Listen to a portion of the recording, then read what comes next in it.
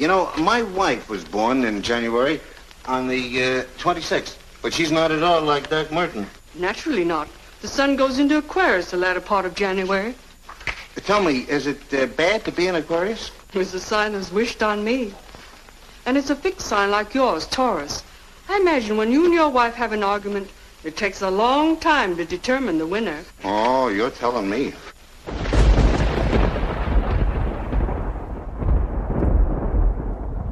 Hi, everybody. Welcome to the sewers of Brooklyn, New York. I am Nick the Rat, and this is Nick the Rat Radio, episode 360, coming to you live.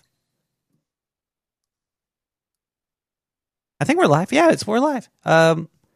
Yeah. Usually the intros have something to do about the episode, but I don't think that intro has anything at all to do about this episode. But that's fine, because I can do whatever I want. That's what Diane told me I could do. She said you could do whatever you want because I said you could. And thanks to her, I'll be doing whatever I want to do. Tonight we have a pretty interesting episode tonight. We're gonna be talking about I think it's gonna be a lot about AI stuff tonight, Diane, right? That's what you told me to talk about? Yes, ma'am.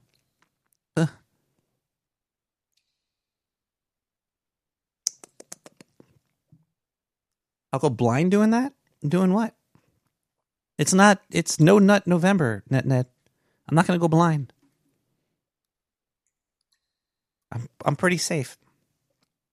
I think this little weed box thing is working over here again. Let me try my little weed box thing. Let's take a quick hit here to start the show up. You know, while I start to do this here, put an eye out. Well, that could happen, you know. You see a pretty lady like Diane, you get excited, boop, there goes your eye. Hold on 1 second here. Is this going to pop? Is this going to pop? Boop.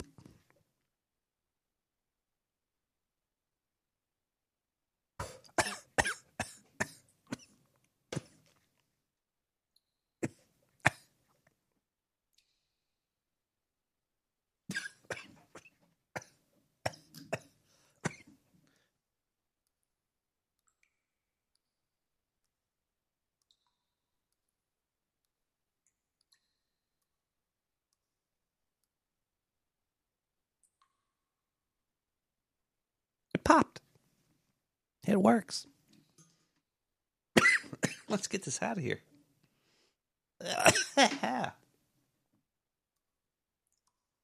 Oi. Jerk it if you got him. Nocturnal nut November. Don't you always have nocturnal? No, I'm not okay. I'm dying over here.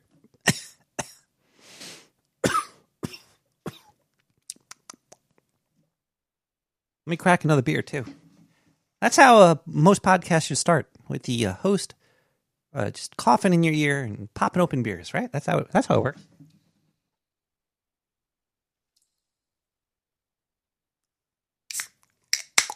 I got some 6 points tonight.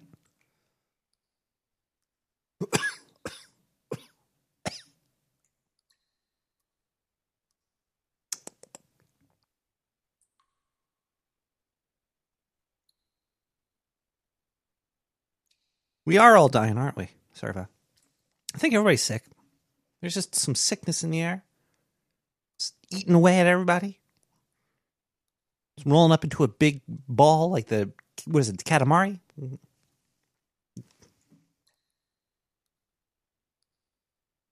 Oh yeah, I was supposed to tell somebody a quick story about Ireland. So I went to Ireland a couple of years ago. I did like a loop around the south part of Ireland. It was lovely. The air was super duper fresh. There was I started the trip in Dublin. Cool little city. And then I was trying to learn how to drive on the other side of the road, which was very, very difficult. But the people there were super duper nice. There was there was like a roundabout, and I was lost. I kept going around this one roundabout like 30 times in a row because I didn't know that I had to turn off of it. And a really nice person just pulled up on the side and was like, whoa, whoa, whoa, stop. So me and this other person were in two cars just blocking the whole road behind us. He's like, where are you going? I didn't tell him. I think we had like a 30, 45-minute conversation in the middle of the road. And the people behind us, not one honked their horn. Wow. In New York City, if you stop your car for 2 seconds, everybody's beep. It was crazy. It was in Ireland. I'm not sure if it was in Dublin. It might have been outside of Dublin, but and it wasn't okay. It wasn't 45 minutes. It was probably like 2 minutes. Just like thank you. But nobody honked. It was cool. Then we went to the Cliffs of Moher, more or less, and we had a cool guide there named Pat. And I asked the cool guy named Pat, since he's like a farmer out there, and clear skies, you could just see everything all over the damn place. So I was like, hey, the skies are so clear here. Have you ever spotted a UFO? He looked at me and he was like, well, let me tell you, no. He's a great guy. If you ever go to the Cliffs of Moher in Ireland, look for a guy named Pat, Farmer Pat. He'll take you around. He took us up like a back path to get to the cliffs, and I almost died twice there. So thanks, Pat, for bringing us on the most scariest goddamn path to get to see some cool sights. There was like a gap. He was like, okay, everybody, there's a little gap here. Just jump over this little gap. And it was like on the edge of a cliff, and if you look down the gap, it went all the way down, and we were way high up. So I was like fearful for my life. I was like holding the little dirt mound that was next to the gap.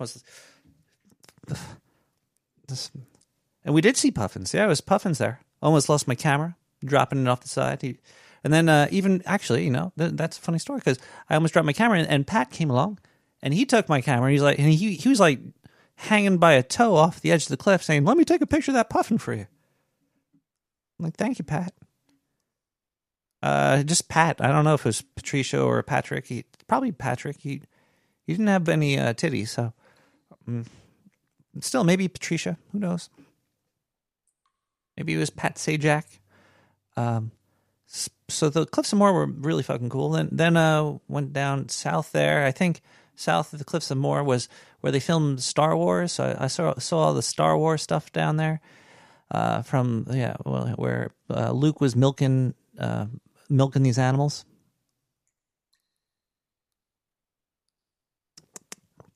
And yeah, I drank a ton of whiskey and Guinness, of course. Whiskey. And the people on the south part of Ireland don't like the people on the north side. I think there's like a war or something going on there. I don't know. I didn't really get into that. I was just drinking, having a good time. But yeah, it was a good time. Also, they don't accept tips down there. I remember this is a cool little story too. I was on a tour bus with some guy, and he was a super good tour guide, and he's like, we don't take tips, but I was like, I'm from wherever, so you're just taking this tip because that was a good little adventure took us on. So I stuck a 20 in his G-string. But anyway, okay, that's enough about Ireland. If you ever get a chance to go check it out. There's a lot of cool green stuff over there. A lot of bars and music. A lot of music. There's a lot of live music. It was really fun. Tipping is crazy. Maybe we should just all stop tipping. That would fix tipping, wouldn't it? Because if you don't tip, people look at you like, well, you didn't tip me. But if everybody just stopped tipping, then they're like, okay, there's no more tipping. I don't get tips at work. You signed up for a job, damn it.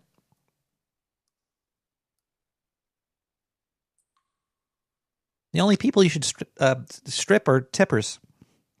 Anyway, let's start the show off with some music. We should listen to this song called Biphasic Sleep Version 2 by Steffenhead.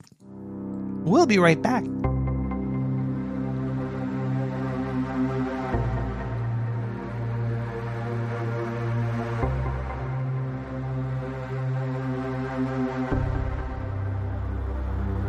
Attention.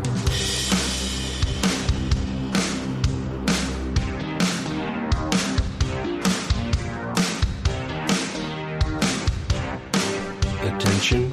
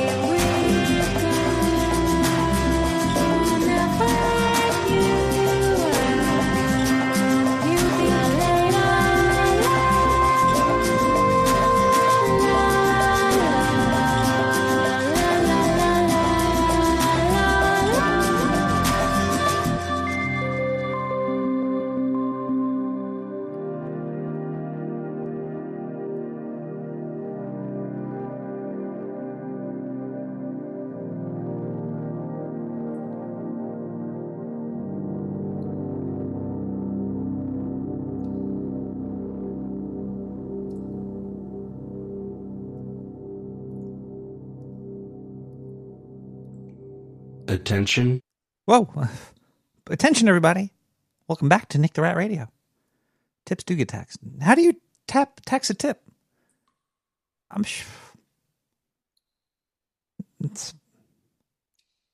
Maybe I should work just for tips. Like, don't give me any money. Then the government man will find me. But tips, come on, bring those on. Then I can't get taxed. And the roads will fall apart. And all the people that live in dirty places will live longer.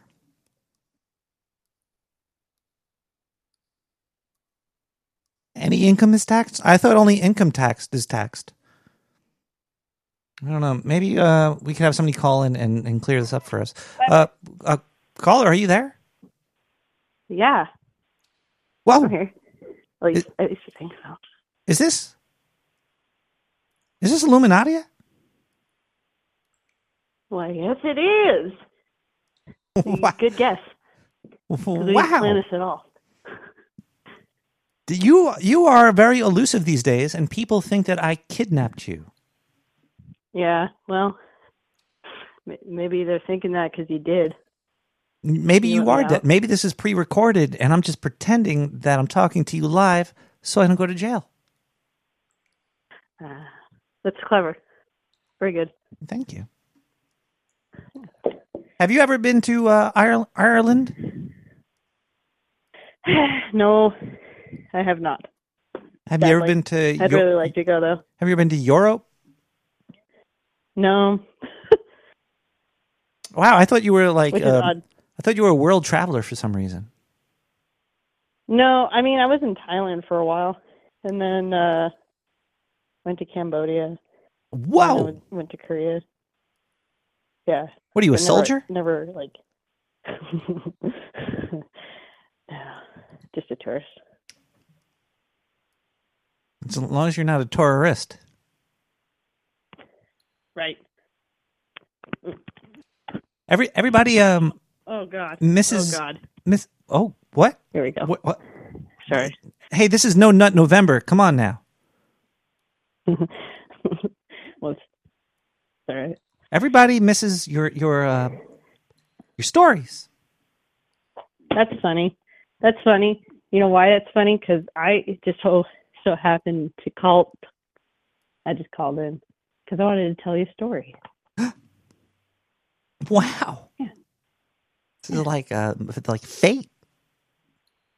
It is a little bit like fate. I have to catch my breath because I just ran up and down some stairs trying to get my toddler to calm down. So he's still screaming. That's okay. Still, His dad got him. if you want to take a quick break to get the toddler to STFU, that's fine. No, I'm good. He's good. He'll be okay. I'm Should actually just waiting for my my notes to open up here, so I'm just kind of trying to buy some time here. You want to talk about Rainn Wilson? Okay. He's very annoying. I think he's. Do you know who Rainn Wilson is? I have no idea. Have you ever heard of the show The Office? Oh yeah, of course. Have you ever heard of Dwight on The Office? Yeah. Okay, so that's who that is. Yeah, I think he's more annoying in real life than he is on that show. Oh, that's too bad. Yeah, That would be very annoying, wouldn't it? He wants. Well, you want to hear a story now? Yeah. Okay, we'll talk about Rainn Wilson later. Let's hear a story. Here we go. Too bad there's not like some like epic background music. That's okay. Here we go. The story takes place in the land of 4 nations that were once united. Although some rivalry sprung up from time to time, the 4 societies lived in relative peace. The nations were divided by distinct geographical locations. One is a rocky fishing town known for their hardy, hardworking, and rugged sailors and fishermen. Deeply religious, they worship the sea goddess Lucotia, to whom they attributed their nation's founding and name 1,000 years ago. She saved the lives of a ship full of families and guided them to safety, to the shore of which they now reside. Thus, they call themselves the Lucothians. The second nation resides deep in a tropical rainforest. Rather than the belief in one deity, they believe that they are part of a larger ecosystem as a collective consciousness, which they call Ekta, which is also the name of their nation. Rather than gods, they have entities that were responsible for the oversight of certain things, but are limited in their power. For instance, there is an entity responsible for seed germination, plant growth, and fruit production, but can only work with the resources granted to them by the other keepers, which is, the keepers are the different gods you see, but they're not really gods, right? Their cooperation was integral to the success of their ecosystem. The people themselves are known for their love of psychedelics, having finely crafted their substances and have control over the kinds of visions the user wants. From a subtle augmented reality to a full-blown head trip, these substances, were also used to grant access into the keeper's dimensions, where they can directly communicate with them, but only if the keepers trust the individual. The people themselves are gentle, slender lizard creatures and possess blue skin with red jewel-like nodes that grow along their spine. The third nation, known to the others as the Lunatics, resides in the snowy, harsh region of Ulur. The spirit and gusto of the residents here is a stark contrast to the terrain in which they reside. The people here are boisterous, strong, and jovial. They tease harshly and are very critical of those who have too much self-importance. Their reputation of lunacy comes from their insanely dangerous recreational activities, such as polar bear tipping, ice diving, cliff gliding, and craziest of all, a sport they call fiskidrogar, or monster fishing, where they deliberately search for the ice sea snakes, which average 5 feet diameter and 20 feet long, and time each other on how long they can ride the creatures before being thrown off. Many of the residents have scars as a result of being bitten by the fisk. The people here were also proficient in making booze and are known for having the finest and delicious alcohol in the whole land. In fact, this is the main drive of their economy. An Uller ale or rum was considered very high class and prestigious, which the residents find hilarious since the grain they used for their alcohol require a very specific pH to grow, which they achieve by urinating in the soil. The final nation is the desert nation, full of tabaxi, or cat people, who claim to be the descendants of Bastet, the daughter of Ra. They are a serious race of sun worshippers. They hold themselves upright and give an erudite vibe, quite the opposite of the Ur. They call themselves the Tifo Bas, or the children of Bastet. Outsiders call them the Golden Cats. The nations, all at once, were overtaken by a sickness that afflicted the majority of the population. While otherwise coherent, the people are overtaken by anger and distrust of the other populations. Some have been able to identify the evil power that wishes to take the power of the nations because of the unique magic they possess. The evil powers have continued the magic, sorry, my handwriting shit, have contained the magic into totems and guard them heavily. They now simply wait for the populations to rip each other apart as the magic takes stronger hold of the people.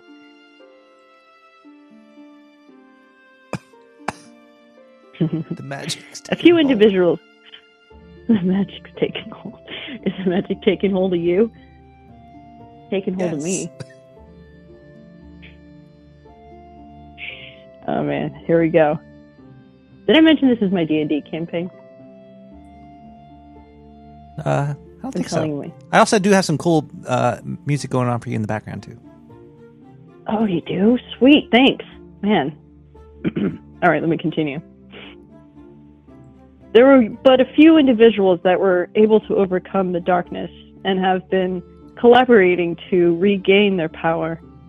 They have been recruiting willing adventurers to retrieve the totems and reclaim the magic that will force the darkness into submission. This, are you the DM for this? I am, yeah. I wrote this whole thing. And you also seem to have wrote it. You wrote it in a book. Is it a cool book, or is it just like? Because usually the DMs get cool books. I have. It's called a Remarkable. Kind of nice. That's not a book. It's a book. That's a tablet. Kind of thing. Remarkable is awesome. Well, I got the Remarkable too. Oh really? Yeah, I got that one too. It's nice. Yeah. I like it. It's I only bumped into one issue with the Remarkable too. It's what's that? If you're drawing and you have like a sketchy type of drawing, and you export the file and then you import it, the vector lines are all fucked up. It's not as smooth as you'd like it to be. Oh, that's too bad. Yeah, I can see that. Oh, I'm dying over here. But for writing and stuff, it's fine. Oh my god. Yeah. No, I like it. But like, what I like to do is like when I finish a campaign, I'll like write it down in like a leather-bound little book thing. No, that's why I was thinking you were reading out of right now. Yeah, that's not what I'm reading out of. Oh. I'm basically trying to get my shit together here. All right. So, do you want to hear some more, or do you need to get more show done? Let's see here. No, we can listen to some more. Let me crank the music up. Go for it. I'm digging this. Okay, great. The story begins with 5 adventurers that meet up with an individual that goes by the name of Narik. Narik lives in Nicosia. He is a cleric and a drunkard and chain smokes a lot. He unfortunately he's been afflicted just a tad bit by the darkness, but he's able to overcome it ever so slightly just because he is a cleric after all. He meets the 4 adventurers in a tavern. After his 6th beer, he slams down the bottle and he says, "Okay, this is what we're going to do. I get the feeling that this Totem, it's in one of the chain islands off the coast of Lucasia. Now, this is going to require that we get a Lutsu. Now, Lutsu is a boat, and this boat is special because it's a fishing craft.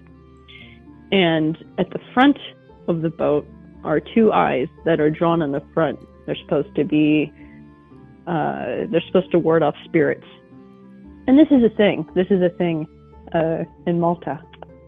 So that's what it's based off of. Anyway, let me continue. We get into the Lutsu.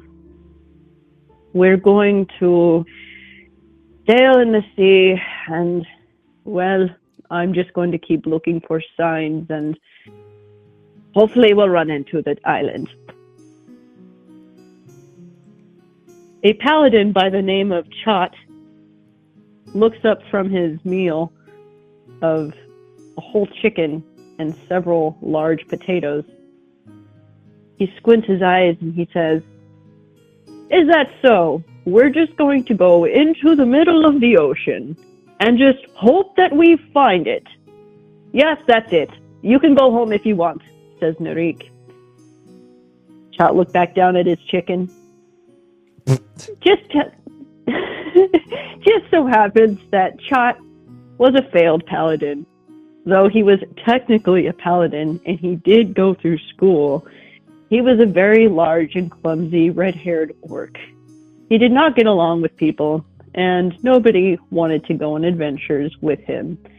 So he was stuck here with Narik, with a chicken, not really sure where they're about to go. But the chicken was good.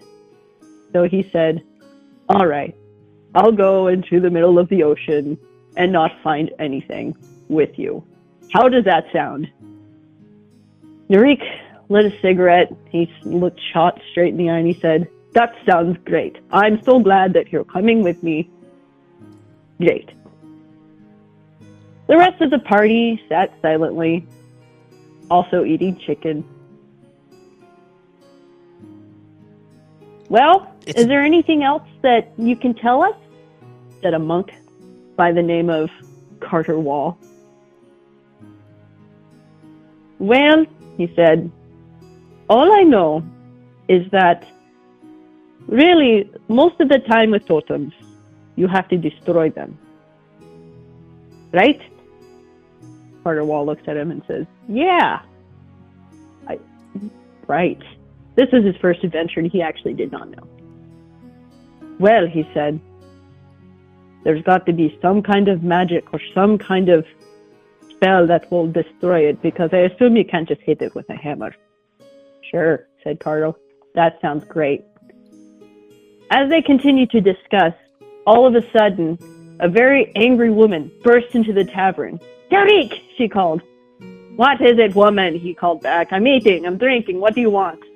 "Narik, get out here right now," she said.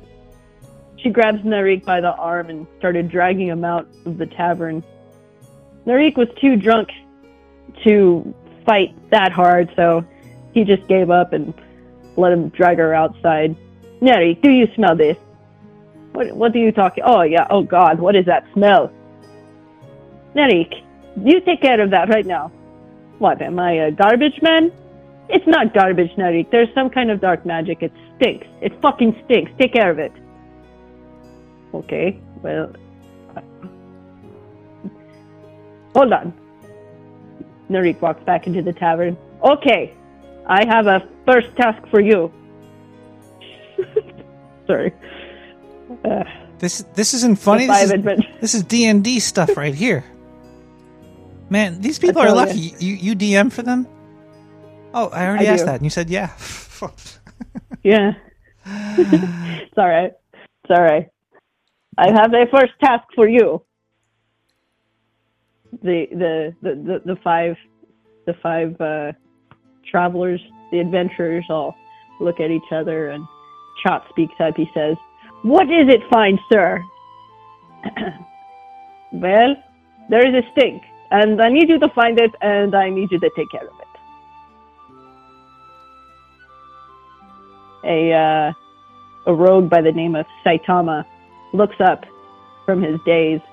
He doesn't hold his alcohol very well. Whenever he gets a little bit of it, he tends to get a little drunk. So he was just staring at the table for a while, and all of a sudden his elf ears perk up, and he looks at Narik and he says, "Fuck you! I'm not gonna go take care of some kind of fucking steak."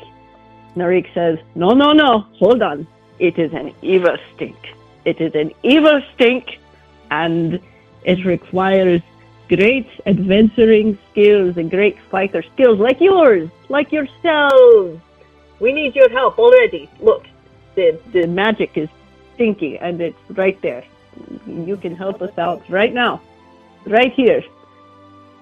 You can help the stink. The five adventurers look at each other and they say, "All right, Stinky might as well." magic. we might as well check this shit out. But So they all get up and they go outside where the angry woman is standing. She's got her hands on her hips and she starts yelling at Narik again. "Narik, how long did it take you? Why did it take you so long? What are you in there for? You tried to run away? No, woman, shut up. Get out of here." "Oh, Narik, I'm going to get you." "Oh, yeah, okay. I'm getting your stink, okay? Go home." Fine. She goes home. They go up the hill, and as they go up the hill, the stench starts to increase, and the adventurers start to feel a little woozy. Narik seems totally fine, though, and he's just puffing away on a cigarette. He looks over at the rest of the party. He goes, "Here, have a cigarette. It'll help make the stink go away. All you'll smell is smoke. It's great." So the party agrees, and they all start smoking cigarettes. They said, "I suddenly feel great, as if I get a +1 to my constitution." Dun-dun-dun. Sorry. That's a good way to raise constitution right there. Right, that's what I said. The adventurers make it to the top of the hill. And they look and they see an abandoned home. That's the abandoned home of the fisherman family. They left a long time ago, and, well, nobody ever moved into their house, and, well, it could be haunted, I don't know. As they get closer, the monk notices a dark, weird little lumpy figure at the door, and he looks and he's like, "Hey, what is that little weird black thing there next to the door?" As he brings this little figure to the attention of the rest of the party, it suddenly gets up and it stretches out real far. And all of a sudden, these little black appendages start to come out and reach out. This big long neck starts to extend, and two little white eyes start blinking out of it. And then, as fast as lightning, it runs around in the back of the house. "Well, that was a bad sign. Let's turn around," said Chot. "Oh, no, you don't," he said. "Look, there's the magic. I told you right there. There's the stink. It's probably the stink. Now let's go." The party delegates for a while, and then they go to the house, and decide that, yes, it's time to go in. So they figure out a way to get inside. Should I stop there? It can go for a while. Yeah, let's stop it there, and we could pick that up. Definitely, any other. This is great. I love little D&D stories like this. This is that's. I was lazy. I was like, damn, I can't write so many stories. Well, it takes a lot of D&D time to make stories. stuff. It's hold on a second. I gotta get this Celtic bar music out of the way. There we go. Okay. Oh, sure. So how many players are there? Yeah. Let's see here. Well, I had 5 core adventurers, but then let's see. So I have an elf rogue, I have an orc paladin, I have a human monk, I have an elf wizard, I have a tiefling, druid, and then let's see what else. Oh, This is dragonborn warlock just joined. 8 players. Holy moly! Yeah, it's a lot of my company, including like the CTO's like, I need to do it. I need D&D. I'm like, let's do it. Whatever you want, man. So That's awesome. yeah. Do you like the story? I do. I like it so far. I want to know how much those cigarettes cost. Yeah, right. Maybe they could sell I know. those. I feel kind of bad because they're all like healthy people, but I convinced them to smoke. You're a bad influence. You got them all eating chicken too. Maybe some of the people there are non-chicken people. You're having these chicken parties. This is chicken. Like, come on, chicken and potatoes. Like, it's great. Not beef. There's one Hindu guy there, and I didn't have him eat beef. So, do you try to push reality on these people? yes. Yes. It's like, well, let's just see if you could play as somebody that's totally not what you are. Let's go for it. Yeah. It's actually kind of funny because their characters totally reflect who they are. It's hilarious. It's hard to separate a person from their character.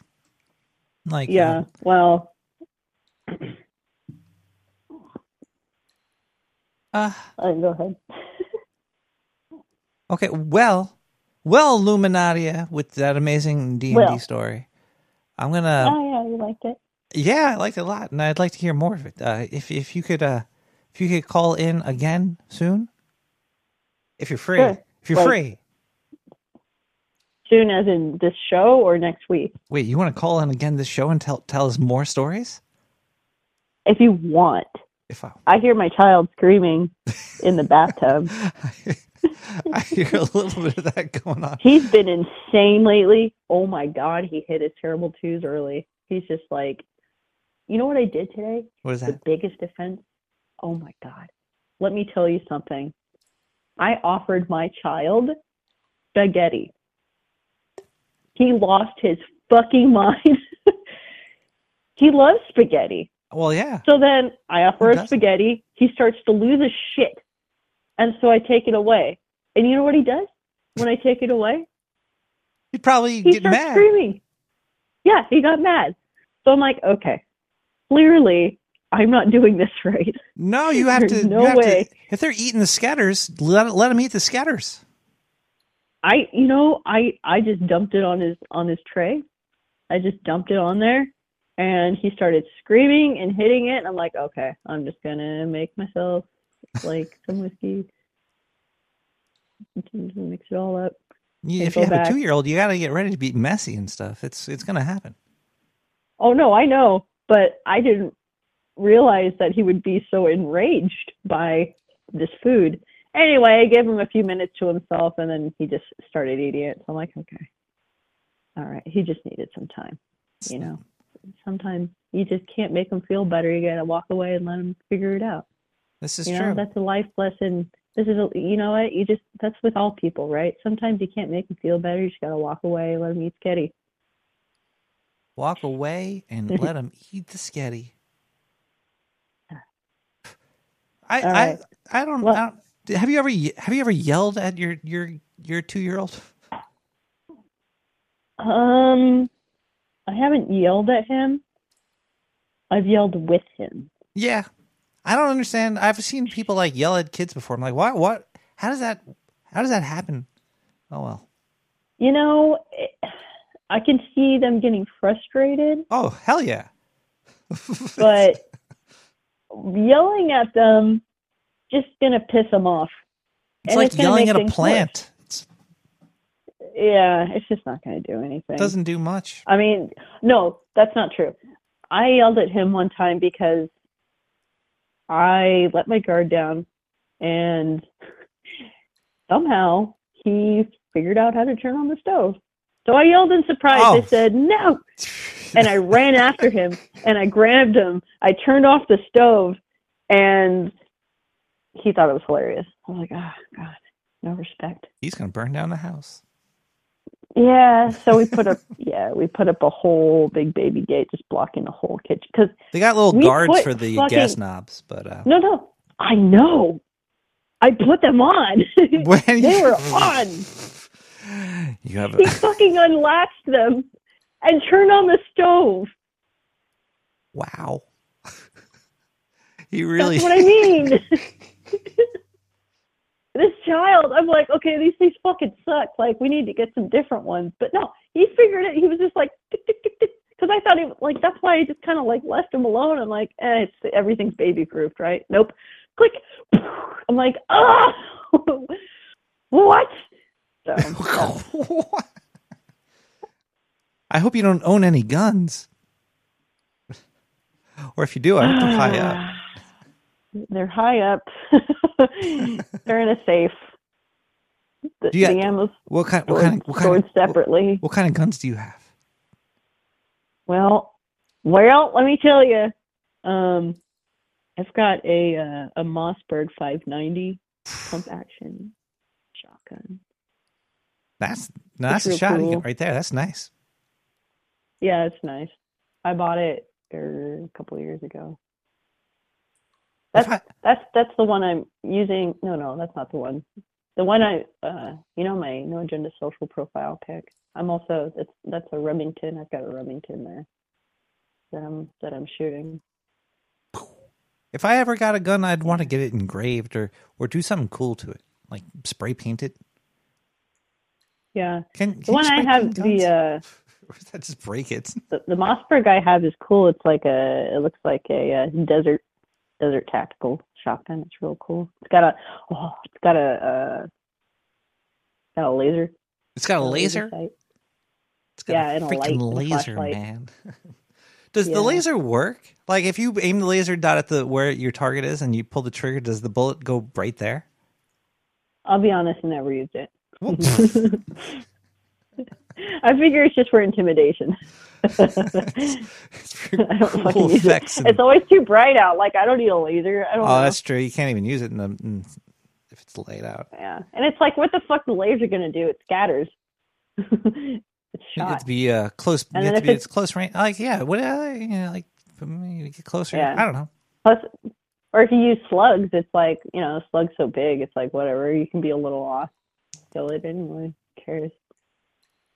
I'd want to, if I got a gun, I'd deck it out like a Game Boy with like all the attachments, like the magnifying glass and the speakers. I'd get I'd strap everything on there. That would be amazing. Oh, you should totally do that. Put a bong on my gun so I could smoke and smoke. Yeah, that would be amazing. That'd probably break some teeth. That I don't think that'd be very safe. That's probably not a good idea. So. Probably not. Well, Illuminatia, I'm going to let you go because we have a show to do over here. We got to play some music. I know it's been 30 minutes. God, I can talk to you all night. I got to play you out with that. You got a jingle from Fletcher here. I got to play that. I got that thing. So yeah, that's right. Here we go. All right. I don't know if you could hear this. Probably. Settle down and listen up for story time. Oh, it's I hear you. settle With a down. girl whose Time name for is kind of hard story to time. rhyme. It's da-da-da, Scooby-Doo, da-da-da, We all know her as Illuminati. Man, that's a, Illuminati. I heard he's doing like a Story time with Illuminati. bluegrass thing on No Agenda Stream. Dude, that's great. I gotta hear that. I love bluegrass. I wonder if Fletcher's doing. I He's love a cool music. guy. He's He's fucking a awesome. talented motherfucker, isn't he? He's fucking talented, dude. The way he fixes instruments is mind blowing. Like you have no idea how hard that is. And he's just like, and he fucking fixes it. I'm like, holy shit, man, that takes some serious talent. Yeah. Anyway, I hope he hears me compliment because he's really good. He deserves lots of praise. All right. Well, I'll see you later. I'll let you get back to your show. Bye, everybody in the sewer chat. Bye, Nadia. Have a great one. Oh, man. Jeez. Oh, wait. Oh, there's another call coming in. Oh, I can't take another call right now. We have to play a song. Call back soon. Sorry, caller. We're going to listen to some more music right now because we have to move along. We got Dreamer by Love Light Club.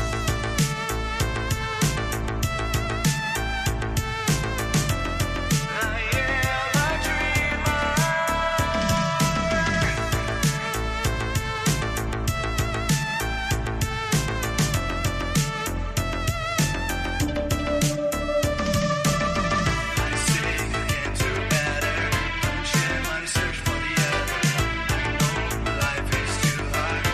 Since I'm telling you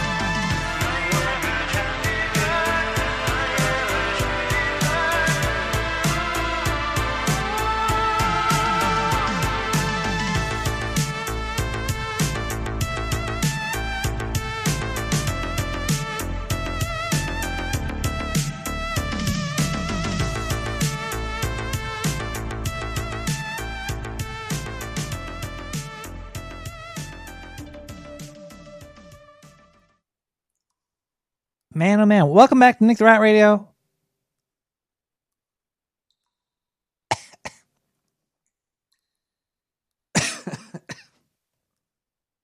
I got the long COVID. I might die soon. So enjoy these episodes while you can.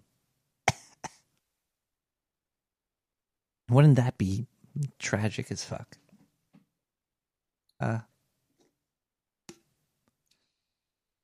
Man, I haven't heard from Illuminati in a long time, and listening to her tell them stories makes me just really want to play some D&D with her as the DM, though. Like, it's very hard to get a good DM that gets into stories and stuff, and you could tell she's totally into it. It's fucking awesome. Hold on 1 second here. What? We have to thank some people for helping to make this show. We have a donation segment to do. Yeah, we got a donation segment to do.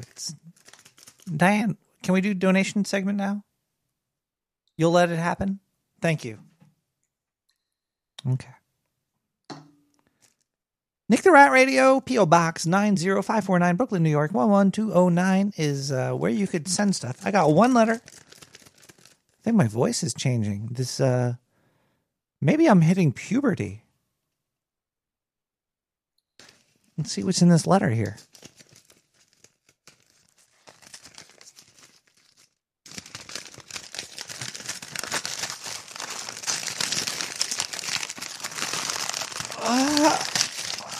I broke the check. I'm gonna have to tape that up. Thank goodness. I really fucked this check up. I don't know if I could get this into the.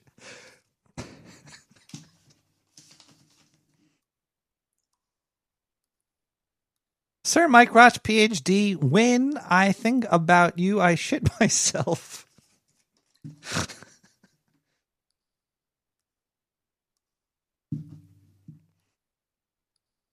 You got me with that one. You could also go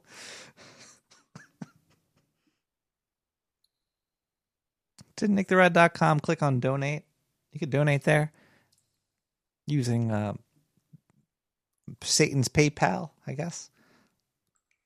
Hold on 1 second here. I gotta pull up the old PayPal account here.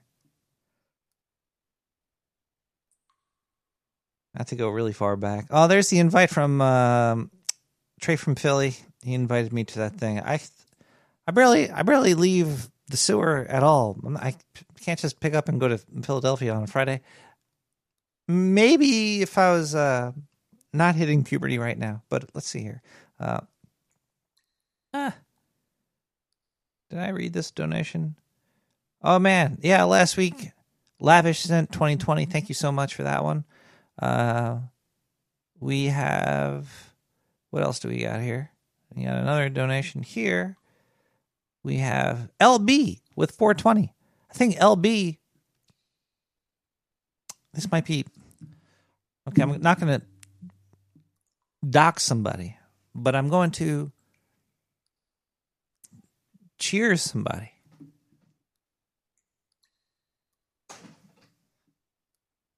And I'm just going to say this. I'm going to say, aloha.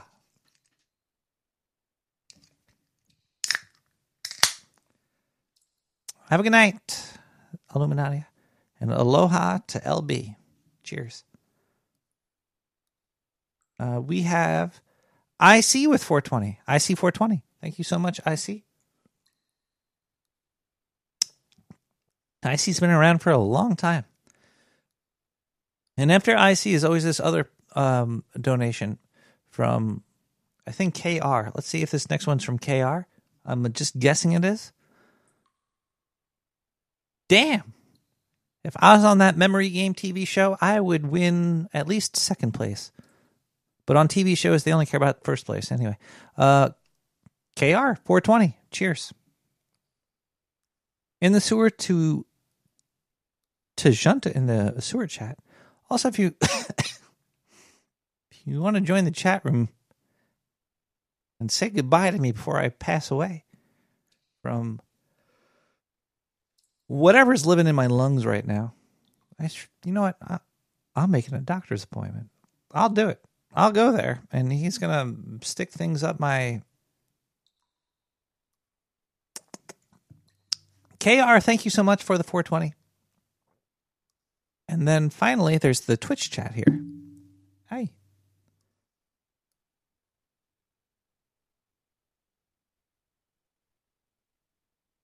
Where's the tit chat? The Twitch chat here. Twitch, you could also donate via Twitch. Not Elon. Jeff Zuckerberg. Jeff. What is Zuckerberg's? I'm starting to blend their names together. Jeff Bezos, not Mark Bezos. There we go. Said don't buy anything because the economy's going down the tubes. But if you subscribe to Prime, you can go to Prime and click subscribe, and I'll get a free $2 a month from you. Pardon me. We'll be right back. Diane, if I die, will you at least play the crime scene by Florigen? Thank you. Do that for me. Oh boy, bye.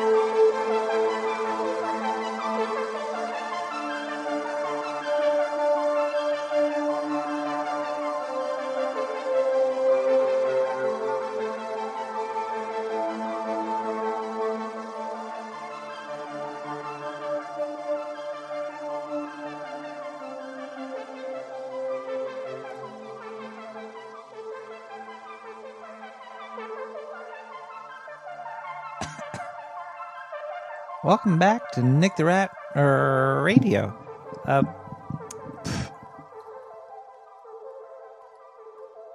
just want to talk about Rainn Wilson for a second. He changed his name to Rainfall Heatwave Extreme Winter Wilson. Now we know that's not. We know that's not. Caller, is this Rainfall Heatwave Extreme Winter Wilson? No, it's just me, Stillwater. Ah, see, that's like a 2-syllable name. That's fine. Yeah, it's a lot easier to remember, isn't it? It is. It is. It's really so.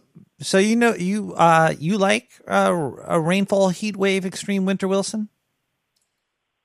You know. Then again, you've never met him, did you? As he might be, it's impossible to stay mad at him because he's so funny. You know what I mean? Yeah, I don't find him very funny, but I also have never met him. He might be a nice guy. I don't know. Yeah, that's fair. That's fair. Anyway, dude, I found your character sheet, dude. You found it? Yeah. Can you send it back to me? Because I was looking for it. I got to do my taxes soon. Yeah. This is the from D&D 3.5 edition. Oh, we filled this out one time, didn't we? Well, okay, so the only time I've ever actually DM'd a campaign, I basically populated all of the NPCs with various stand-up comics and podcasting personalities. I made it in the loop. And for some, not only that, you were the player's favorite character, and everyone kept gravitating towards Nick the Rat rather than people like Bill Burr or John Hodgman or who's gonna get you high and have fun with you? Nick the Rat will. Exactly, dude. That's what they clung on to. You're exactly right. I would make a great NPC. I would hang out with me if I was me. Well, okay, so like it was based on the players were sent to basically a murder academy where there were different sections of the school that would train you up. If you're a wizard, you go over here. If you were a fighter, you'd go over there. If you're a monk, you go over there, and you'd have different things. But all of them decided to ignore all of that and go straight into the sewers to visit Nick the Rat. Sewer chat for the win. Hell yeah, dude! It was delightful to watch unfold. It was great. So after that, I had to give you 6 stacks, and because in that campaign you were the professor of lockpicking and pickpocketing and traversing the sewers. And I remember the speech that I gave to the incoming class members via you. It was we have very strict rules. We're not allowed to leave here, and we're not allowed to leave the campus grounds at any cost. So our first assignment is we're gonna break out of here, and we're gonna break into Lady Gaga's mansion, and we're gonna steal all her mail. And for some reason, that hooked all of the players. They were all in on that. They stopped giving a fuck about any of the main quests. They were like, we need to steal all the mail for Nick the Rat. From Lady Gaga. She's got a lot of mail, too. Yeah. Yeah, do you want to know some of your stats here? Sure. Hit me up with my stats. Okay, so Yeah, all right. So you have 12 levels as a rogue and 2 levels as an assassin. Ooh. Oh, right. Oh, and that comes with some abilities. All right, so your strength is only 10, but your dex is 20, your con is 14, your intelligence is 16, your wisdom is 12, and your charisma is 12. Although in real life, I think your charisma is more like 16 to 18. You should probably switch my dex and my charisma. And then... Yeah, I agree. I agree. Dude, but you also have... you had a special heavy crossbow with an attachable sniper scope. Ooh. That gave you a +3 to crit range and +8 to attack. Did it have a laser sight on it? You didn't need a laser sight because you had night vision, because you're a rat and you lived in the darkness. Caller, do you own a gun? No, I do not own a gun. Have you ever But I have shot a lot of guns. Have you ever fired a gun with a laser on it? I haven't shot one with a laser on it, but honestly, it's because you don't really need a laser on a gun. If you've played Duck Hunt on the NES before, you know how to shoot a gun. But the laser helps. So you know where on the duck you're shooting. It's if you're going for that precision. I would imagine all you got to do is look through the sights. Yeah, but it's that simple. But the laser, yeah, that's what I'm trying to figure out. Like if the laser actually, if you put the laser like on the duck's nipple, will it hit the nipple? You know what I mean? Like, is it that precise or no? It depends on the distance and the wind. But honestly, you don't need the laser. The laser is only there if you're going against a human target and you want to intimidate him or her. But that's not intimidating. It gives you away. Yeah, exactly. You don't need a laser. It just gives you away. You just need your regular sights, maybe a scope if you're going long distance, but just your regular sights. Now, if you're trust your eyeballs. If you're shooting, what if you're shooting from the hip because your hip doesn't have eyeballs? There you go. Well, that's a reflex save. And your reflex save is 14, and so that's pretty good. You got a good reflex save, so you can shoot from the hip, and you probably got a decent chance. But since it's November, I'm trying to save up my reflexes. Nice.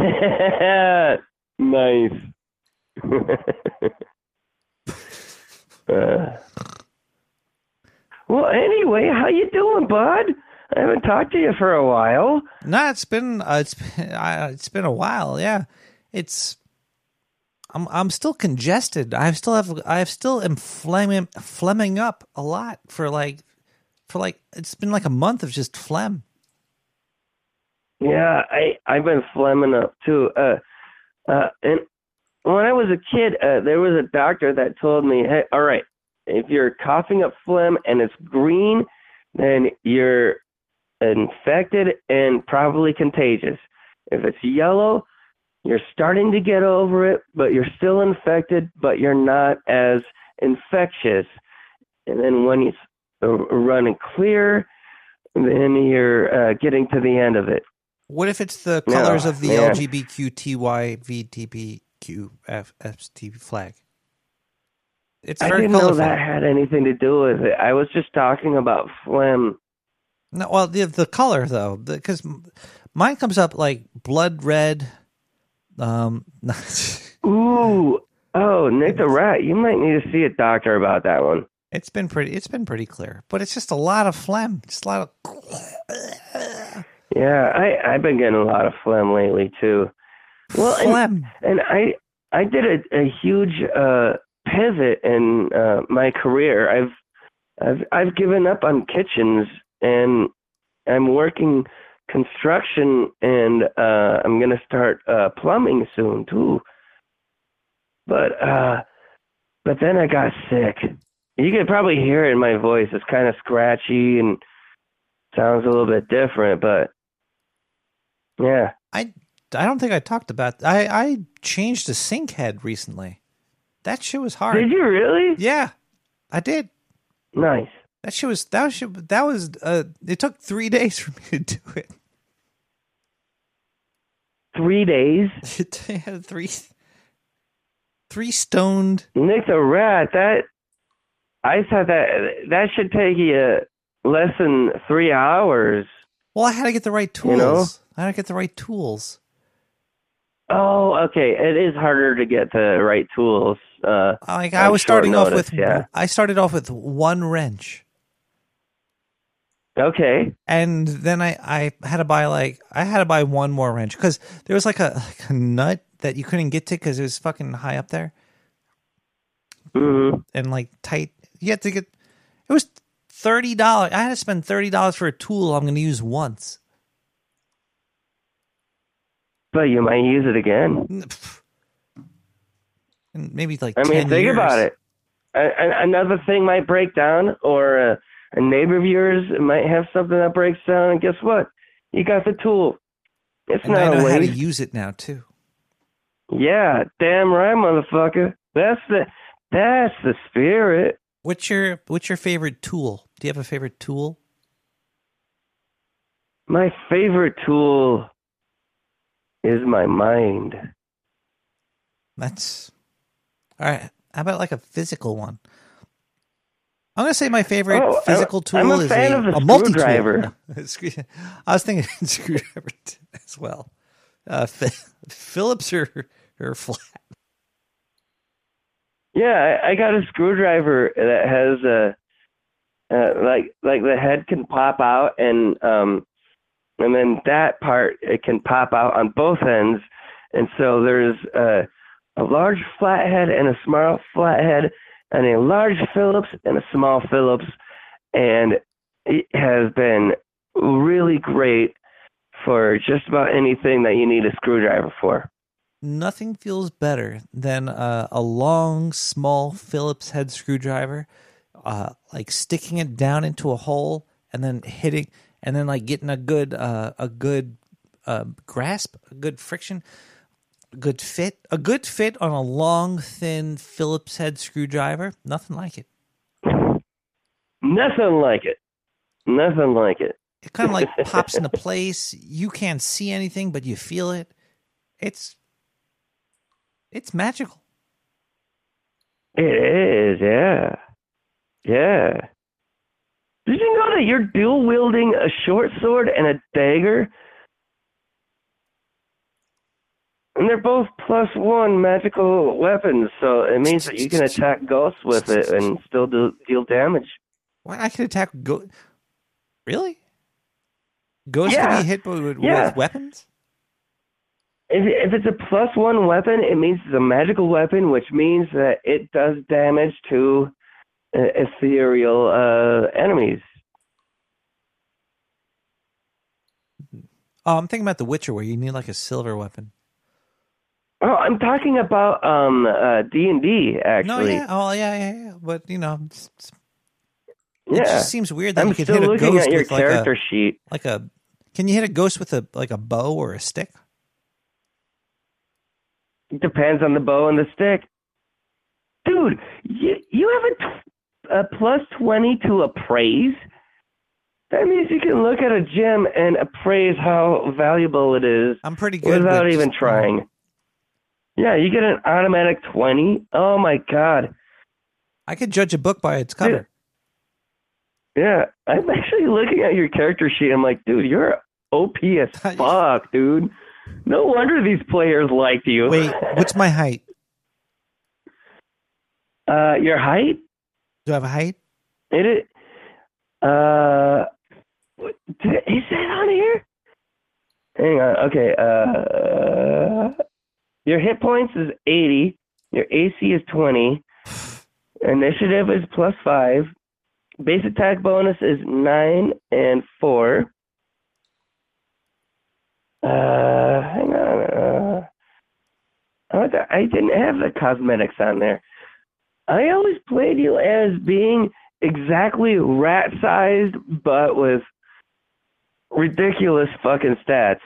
Yeah, it's a little weird. Like, oh yeah, dude. I'm trying to imagine if I'm a John like Splinter, or yeah. You're like Splinter, but tiny. All right, so like in the I new could flip a giant DS Ninja Turtles Shredder's Revenge game, you're just like Master Splinter, but instead of being that size, you're tiny, but you're still doing the same shit. I like it. That sounds good. Fuck yeah. Oh my god, that's awesome. Okay, I'm starting to solve my own mystery of why the players gravitated towards you. I'm an OP anyone midget. else in that game. And I could probably the great thing about being that size is I could smoke less weed and get even higher. And actually, you had a little pipe that would draw other sewer rats to you, and you could control them via that pipe. And you would do things like I'm the high piper. Getting cures for curses and poisons and things like that, but it would always come with weed, and you would always smoke weed. Okay, yeah, I'm starting to realize now why everyone loves you as a non-player character more than any other of the non-player characters. And also, I must congratulate with your players for being so cool and realizing how cool that character is. 'Cause some players might be like, that's too OP, get the fuck out of here. But you follow that character. It's because whenever a big baddie would show up, you'd be like, you guys got this. I'm going to go smoke some pot over here later. And so all my talent was wasted. I can't stay mad at him. It's like our OP Nerf gun he's missing in battle. He's smoking weed. Yeah, exactly. Yeah, you'd help them out sometimes, and then when things got really rough, you would just abandon them, and they would have to like do shit on their own, and it worked out. It was perfect. I'm teaching them how to do their own shit. Perfect. It is good. That's good. Exactly. It was almost as though you had the wisdom to let them grow on their own. So is I got a question about Rain Tomahawk Fireball Wilson. I forget his name. It's too long. Can I ask you a question? Dwight, yes. Can I ask you a question about this might be a controversial question here. Go for it. What is your opinion about veganism? Okay. So my brother married a vegan, and because of that, I saw that movie. That was a great movie. Is a vegan, whether she wants to or not. And that means that when she starts to get to 14 or 15 years old, it'll be on me to sneak some meat her way. What? Oh, you might want to wait a couple more years. Little bit of bacon on top of her salad, you know? It's nothing crazy. But everyone knows that meat always tastes amazing. Oh, well, no, yeah, but I think vegans push it too far. Like, what do you think about vegetarians? I think vegetarians still okay. I think vegans are strange because they don't drink milk or eat cheese or like products. They don't partake in the products of the animal without harming it. Sure. So they're kind of like animal haters.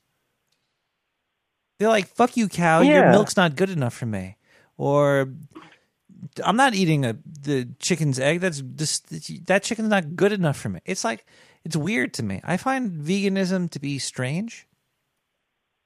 And that's natural. And okay, so but I don't think Dakota, vegetarians are strange. I don't think eating the meat of the animal is weird.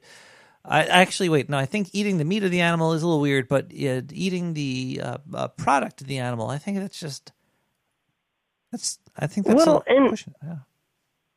So I have I guess it's weird too. You're eating... gotten to know a lot of ranchers. Out here in South Dakota, there's a lot of cattle ranchers, and you know what they do? They bend over backwards to make sure that all of their cattle have the happiest and most comfortable lives that they can. And they truly do love all of their animals. Because if they're happy and healthy, that makes for the best meat. I'm not against people that eat meat. I'm just talking personally. I do not partake in meat anymore because I just can't see doing that. But I see eating their byproduct. Fine. I'm like, hey, I'll suck on a cow's tit while he's alive. But if he's dead, I'm not.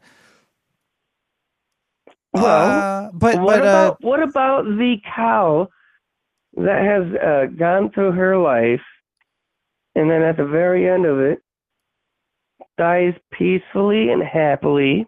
Yeah. And the rancher is like, well, that's actually you don't want here. You want to kill it before it dies. You don't want to eat like dead meat. Well, yeah, I was gonna get to that in a minute, but thanks for stepping on my punchline. Well, I'm so sorry about that, but Dwight from The Office, how annoying is this? He's an aspiring vegan. Is that worse than being a vegan? Well, I think he might be doing a bit. Oh, you think that because there's no such thing as an aspiring vegan. You're either a vegan or you're not. You either stick to just vegetables and fruits, or you also drink milk and eat meat. But then he also changed his name to... There's really no in between. Whatever he changed. If you're an aspiring vegan, it means that you're eating fruits and vegetables, and then you break down at the end of the day and you drink a glass of milk and eat a fucking burger. You know? Yeah, I get. Well, yeah. But imagine you said you were an aspiring vegan. Rainn Wilson, he's kind of famous for doing character bits and elaborate jokes, and so I think he might be doing a bit. But the thing is, it's not funny. It doesn't always land. You're right. But you like him?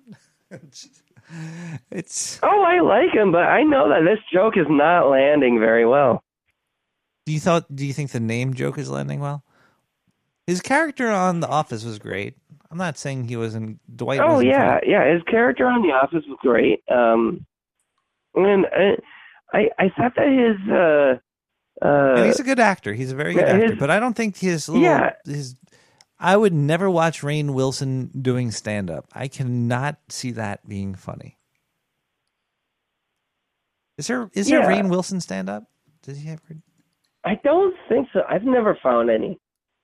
I could be wrong on that, but I don't think that there's any Rainn Wilson stand-up. There's just a funny interview. Yeah, I think he's just a silly person, and he does a bunch of jokes, and some of them are going to land, and some of them will not.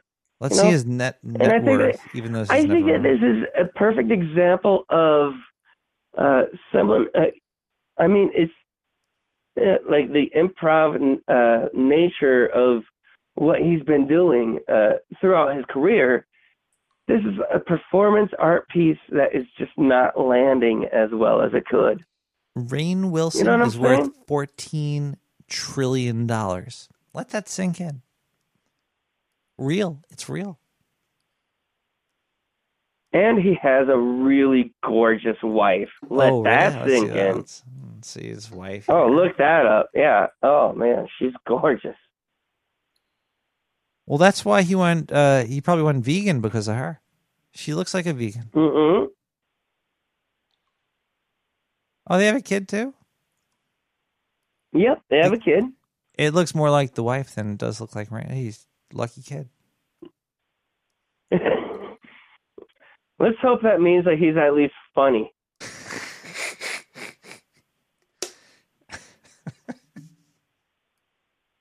Holy shit. Stillwater. Yeah. What's up, bud? Is it midnight yet near you, or is it not midnight yet? Because I already missed It's midnight not in my midnight sewer. here yet, but it's midnight in the sewers, isn't it? It's midnight 30 over here. Midnight 30, we're gonna have to buddy. take a musical Hell break. yeah. Stillwater, do you want to say yeah. goodnight to the sewer? Of course.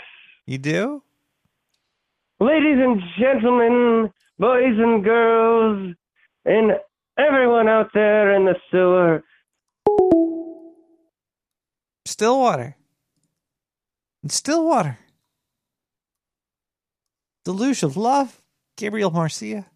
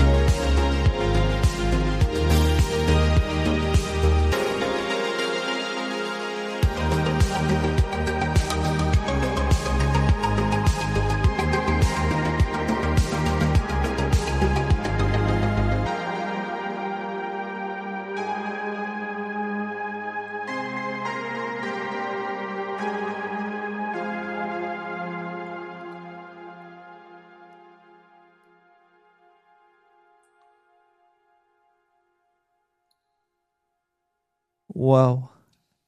Whoa, Stillwater. Whoa. Where's the button? I gotta find buttons over here. Welcome back, everybody.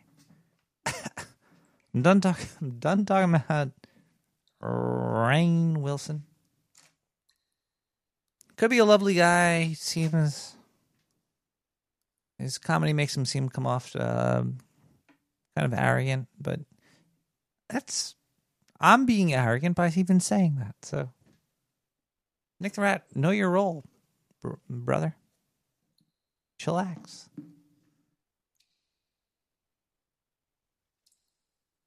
Hold on 1 second here. I gotta bring up Diane's notes.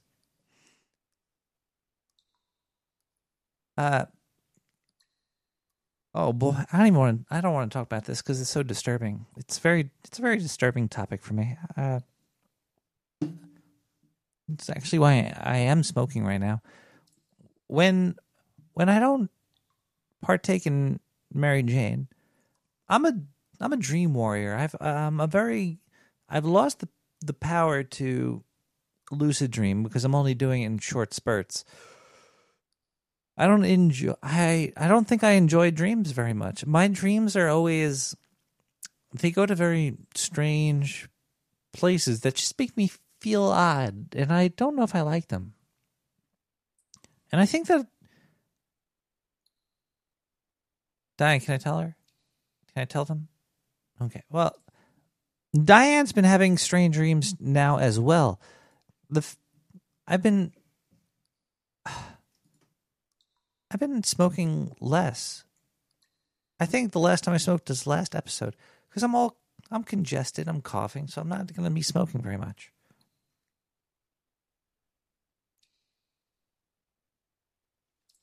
And because of this, my dreams are coming back, and my dreams are just fucking. They put me in extreme situations where bad stuff usually happens, or really good situations where good stuff happens. But they're very vivid, and then I'm like, wow, I just lived through something that I really miss, or I just lived through something that I really don't miss. But it's a very extreme feeling because the dreams. Me and Diane were, okay, check this dream out. I had a dream that Diane was with me. And she's being chased by a giant wasp. And then Zendu shows up. And he's cooking. I'm in a house for some reason. Zendu's cooking up some, I think, eggs, some chopped cheese, he's holding a big butcher's knife. And I'm trying to protect Diane because I'm like, Diane, no, don't hurt Diane. And then Diane's like, oh, Zendu chops those bastards up all the time. And then Zendu takes a swing at the wasp, but he misses. And I see in very detailed graphic stuff of the butcher knife going into his leg. It was a very disturbing dream. And when I woke up, there was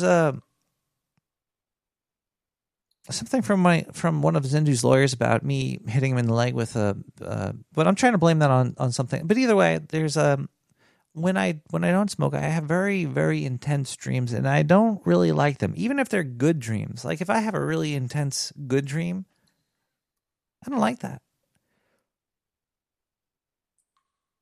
Because it's just a dream.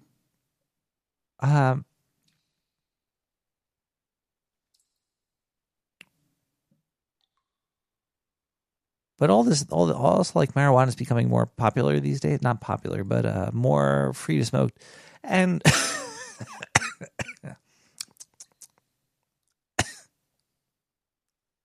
ingested. Let's smoke some more weed to stop the dreams. Wednesday is my have fun night.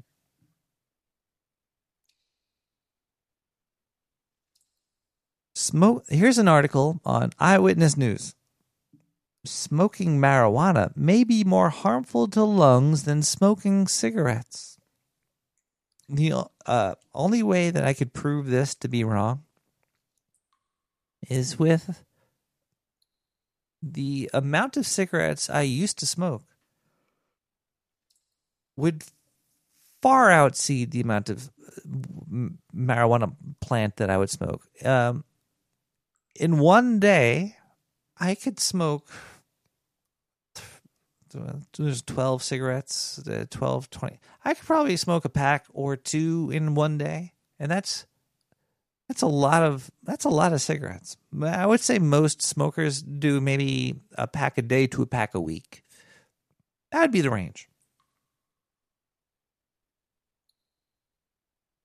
The amount of marijuana that I would smoke is, let's see, when a daily basis, I would smoke maybe 1 cigarette's worth.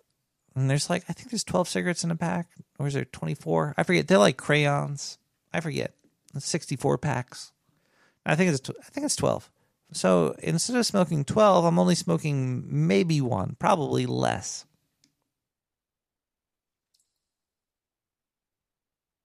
And that's the only reason why I think smoking weed is safer than smoking cigarettes, because you're doing a 12th the amount you're going to smoke. Normally, maybe, possibly, maybe some people smoke more, but that's depends on the smoker. If you're smoking the 64 pack or the 2 blunts a day, whatever. Let's read this article and see how much bullshit we could find in it. Yeah, putting anything into your lungs other than air. Actually, putting lungs into your air is harmful. Oxygen is the reason that you die, because it rusts your cells. If you didn't breathe air, you'd live longer. If there was no oxygen, either way, we're all going to go someday. Let's see. Let's read this article and see how they try to push science on you. And let's see how little science we find.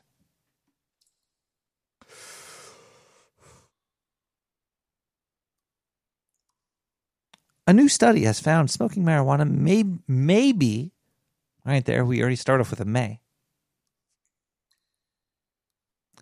likely to cause certain health problems more than tobacco.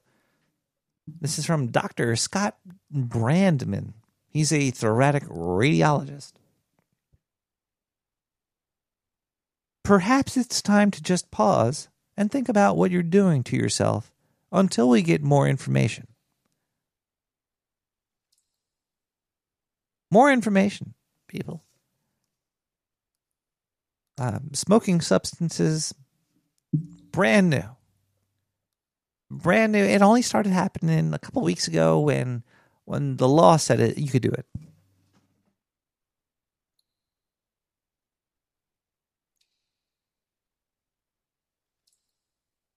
All right, let's see here.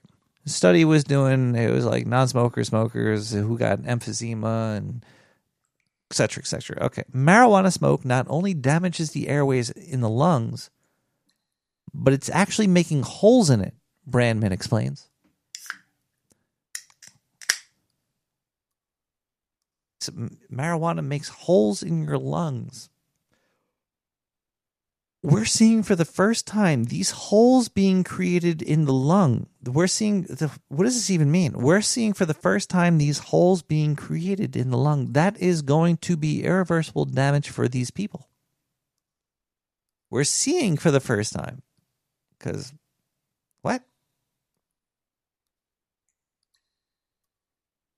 I got to look up Dr. Scott Brandman. Maybe he works for a tobacco brand.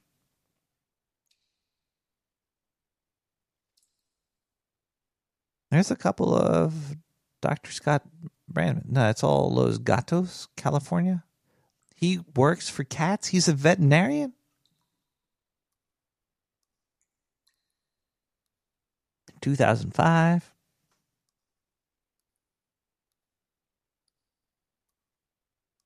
Okay, let's keep reading this article. We're going to... For the first time we're seeing it. Okay, why is it for the first time? The CDC and prevention say about 20% of all Americans have tried pot. I think that's a very low estimate there. I would say it's probably more like 30 to 40%. How many people are in my chat? I got 1 million people in my chat room. Can you type the number 1 if you've smoked pot once in your life, or 2 if you haven't? Let's see how many 1s and 2s we get out of 1 million people. We're gonna do a quick vote and see if out of the 1 million, at least 20% have. All right, this is the silly part. Brandman says one factor that may, okay, look, there's a word may here, may affect weed smokers is how they inhale. Because they inhale deeper and they hold the smoke in their lungs longer. So he's saying that marijuana may be more dangerous than cigarettes because they hold the smoke in longer.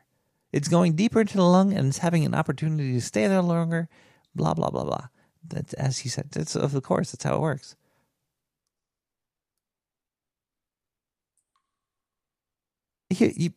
Tobacco is also filtered, but marijuana smoke is not.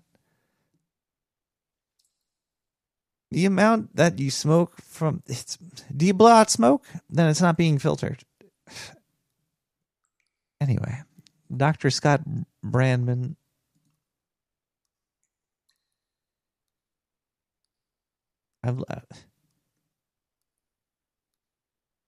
Good luck with your research. Let's listen to a voicemail. Hey, dude, it's Rick.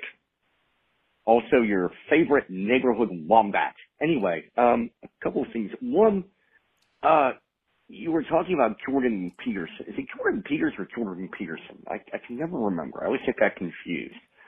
But that site got taken down. Oh God, because I first heard about it on No Agenda about a year or two ago, and then just a little bit after that, it was taken down.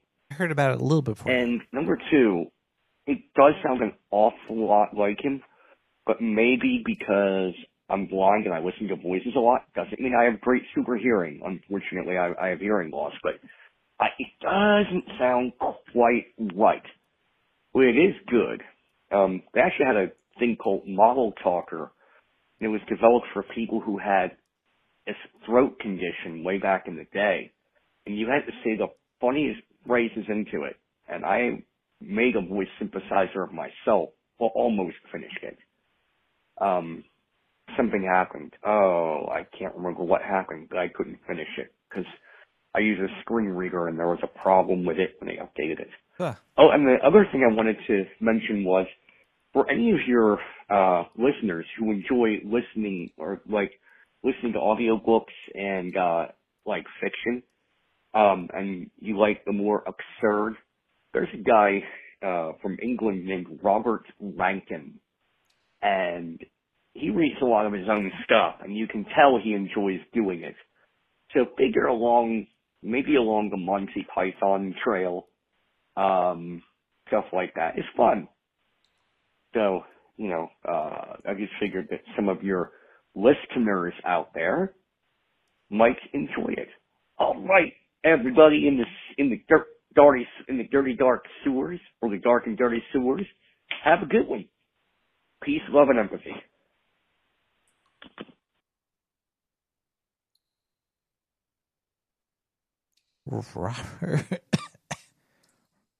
Robert Rankin, Rankin.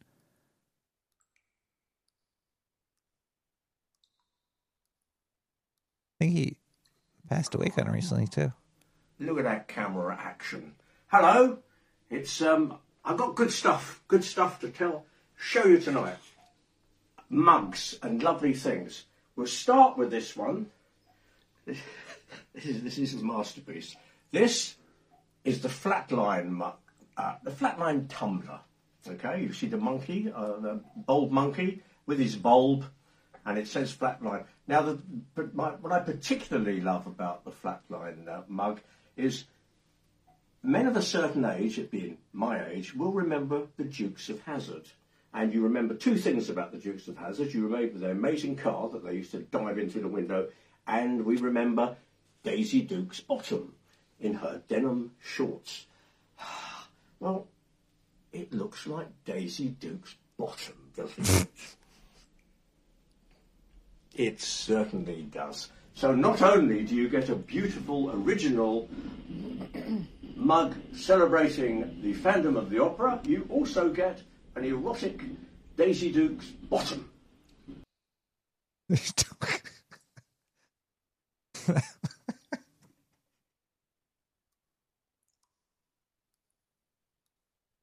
I'd rather listen to him than Jordan Peterson read me a book, for sure.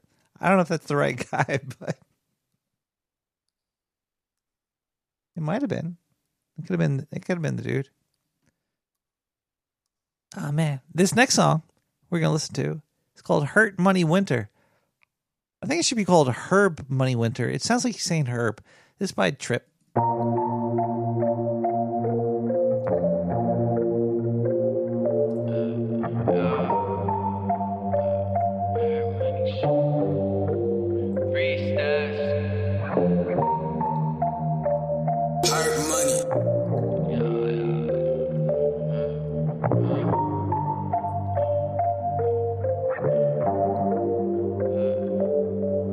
It's a hard money winner. I want diamonds, I want gold, I want rims with the spinners. It's a Benz, not a Beamer. Now it's gon' skirt, I'm pulling up and now your bitch gon' take it off. Hard money winner. Shout out to my dealer. Every day is cold, you know that's just how it goes. It's a hard money winner. In a whip I'm going far. Now she miss me when I call. Girl, just look up to the stars. Hard money winner. I want diamonds, I want gold, I want rims with the spinners. It's a Benz, not a Beamer. Now it's gon' skirt, I'm pulling up and now your bitch gon' take it off. Hard money winner. Shout out to my dealer. Every day is cold, you know that's just how it goes. It's a hard money winner. In the whip I'm going far. Now she miss me when I call. Girl, just look up to the stars. Do this every weekend, do this every weekend. Smoking while I'm drinking, I ain't even thinking. Pinch me if I'm dreaming, RIP my kidney. Woke up, I was leaning, what the fuck I'm geeking. I feel like a beetle, might be silly weeping. They see me rolling, they don't know I'm zoning, I can't see shit. I got it snowing when I walk in, this my favorite season. It's her money in the party, we forever screaming. Her money winner. Her money. I want diamonds, I want gold, I want rims with the spinners. It's a Benz, not a Beamer. Now it's gon' skirt, I'm pulling up and now your bitch gon' take it off. Her money winner. Shout out to my dealer. Every day is cold, you know that's just how it goes. It's a hard money winner. In the whip I'm going far. Now she miss me when I call. Girl, just look up to the stars.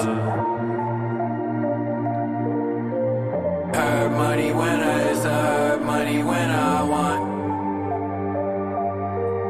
I want diamonds, I want cars. Want my name up in the stars. Get so high I can't remember. I just wish I could forget her. I just wish that I could tell her I know things are gonna get better, but they're not. I'm just lost, yeah.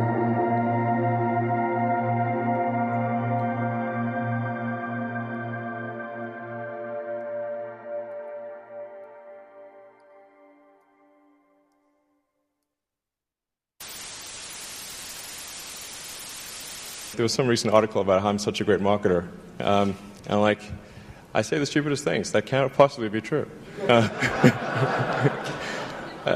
My issue is that I don't have a filter, not that I have too much of a filter.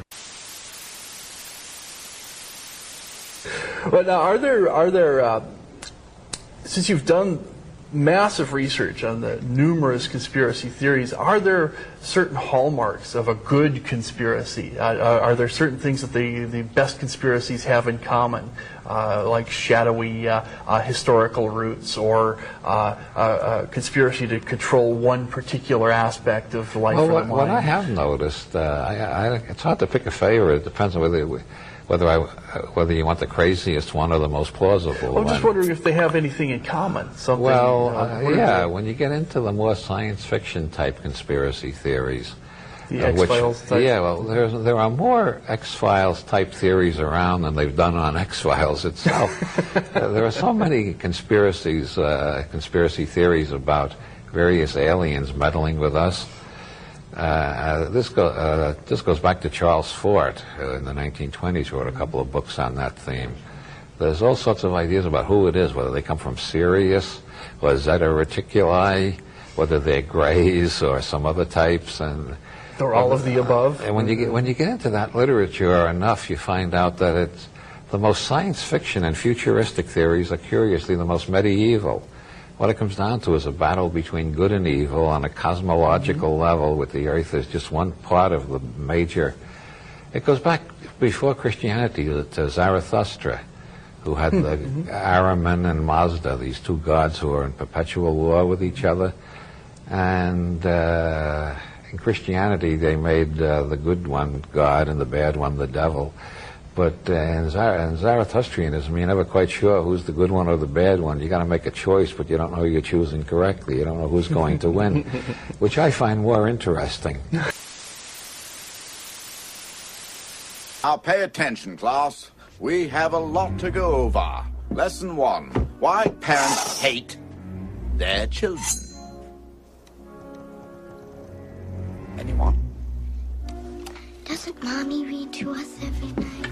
You, the cute little urchin in the front row.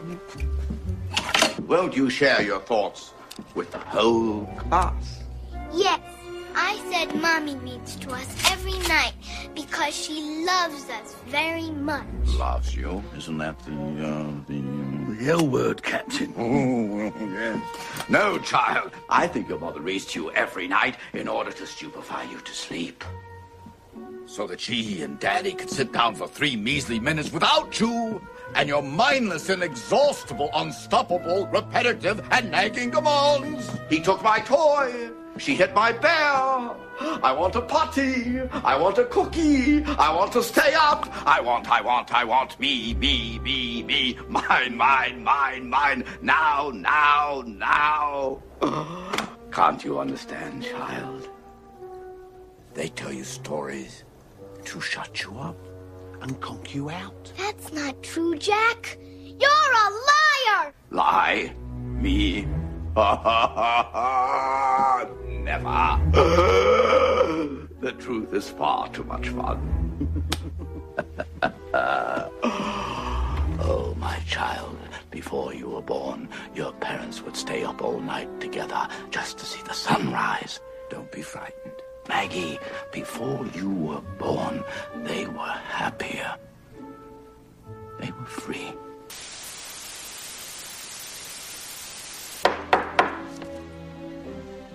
Have you got any messages for room 104? The name's Herman. P.W. Herman.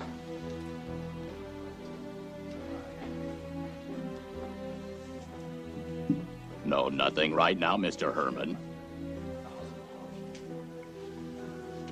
I'll be in the bar.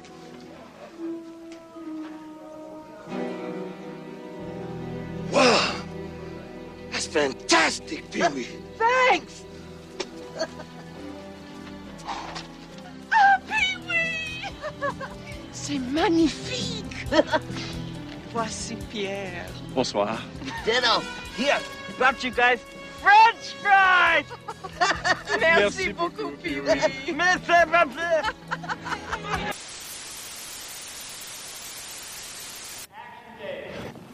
This is so fucking stupid.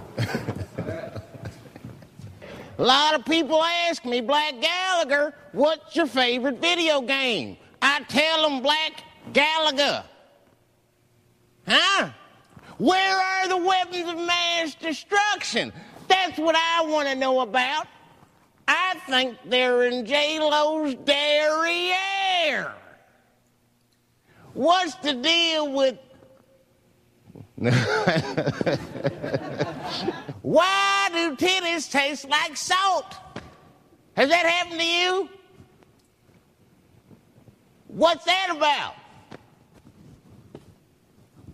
Can you make breast milk butter? I tried. Titty milk, that was the one? Dating's a trip. What's the deal with asking people out? Why can't I do like a caveman and smash them with my mallet? You know why a dog licks his balls? 'Cause they're salty. That's why I do it. Let's smash some fruit. Black Gallagher. Black Gallagher, bitch. That's right. That's right. I got warrants.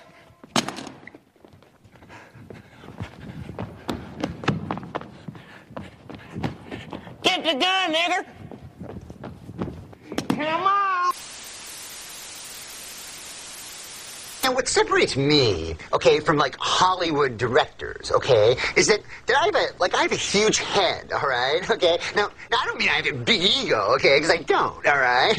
I mean my actual head is huge, all right. I mean I have to sleep sitting up, okay, like the Elephant Man, or I'll die, all right. But okay, get this though, okay. It was my huge head, okay, that thought up who was perfect to play Marcellus's wife, all right.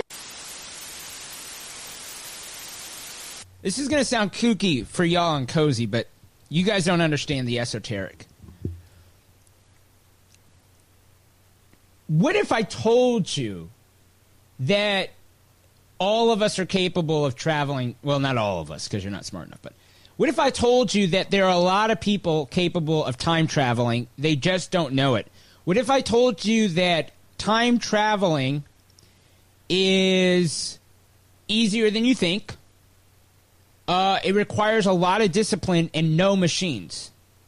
What if I told you that the reason why the New World Order wants you to focus on fiction stories about machines is they don't want you to know that everyone has access to time travel? Then what if I told you that the way that those of us fight is we are each pulling from time itself? Yes, of course the Jews time travel. That's what makes the apostasy so great. Okay, Walter, your character, okay, is the Gimp, okay? Now, what you have to remember about your character is that he's kept in a trunk, all right? In the basement of some guy's house, okay? And he's used for deviant, hardcore gay sex, okay? Let's do it.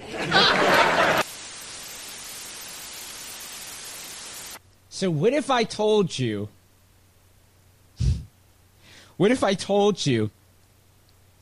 that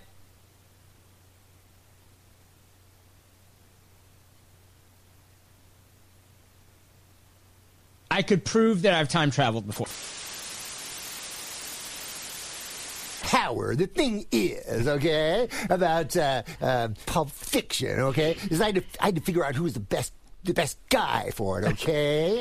So, I had to look into my big misshapen head, all right? But the bottom line is the Bill Gates is buying up farmland, as you know, all over the place. I know. He is the biggest private landowner in the United States right now, and the land that he's buying up, he's taking out of food production. And it seems to be because he's obsessed about meat production, at least in part, doesn't believe that that's part of a sustainable future.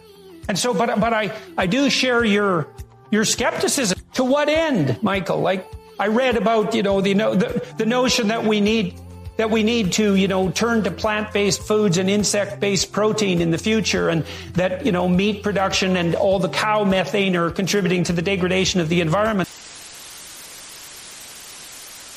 Where are you from? Louisiana, Texas area. How long you been in San Francisco? Since June. If you're going to be homeless, it's pretty easy here. I mean, if we're going to be realistic, they pay you to be homeless here.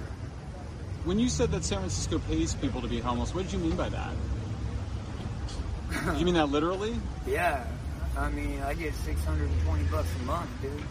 From general assistance, yeah. Or how was that hard to get? Phone call, bro. Phone call.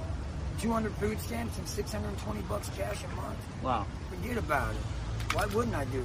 It's free money, dude. This right now is literally by choice. Literally by choice. Like, why would I want to pay rent? I'm not doing shit.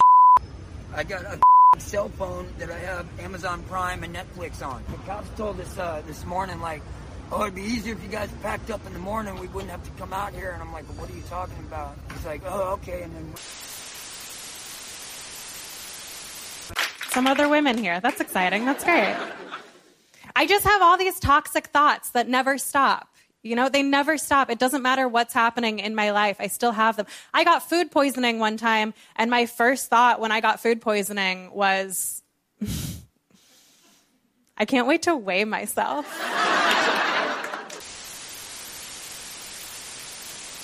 Everyone has people in their lives that it's not your kind of person, but you just love them. You just love them. You know? Yeah. Nick DiPaolo, who's in the movie, Nick was my roommate. There's not a person that I know personally who I'm less like than Nick DiPaolo. Uh-huh. We just don't agree. I love him. Sure. And we brought him to this, and we didn't know it's a New York kind of crew. There's some younger people in the cast. Yeah. Everybody loved Nick because nobody knows anybody like him anymore. And where we become so pushed apart that when you actually meet people from the other side, you fall in love with them because thank God they're not like Well, and that's you. So frosted mini wheats, which is sugar on top of grain, is at 87, and it is in the green to be encouraged, whereas ground beef is the lowest at 26, which is to be minimized. But ground beef is just protein and fat. Yeah.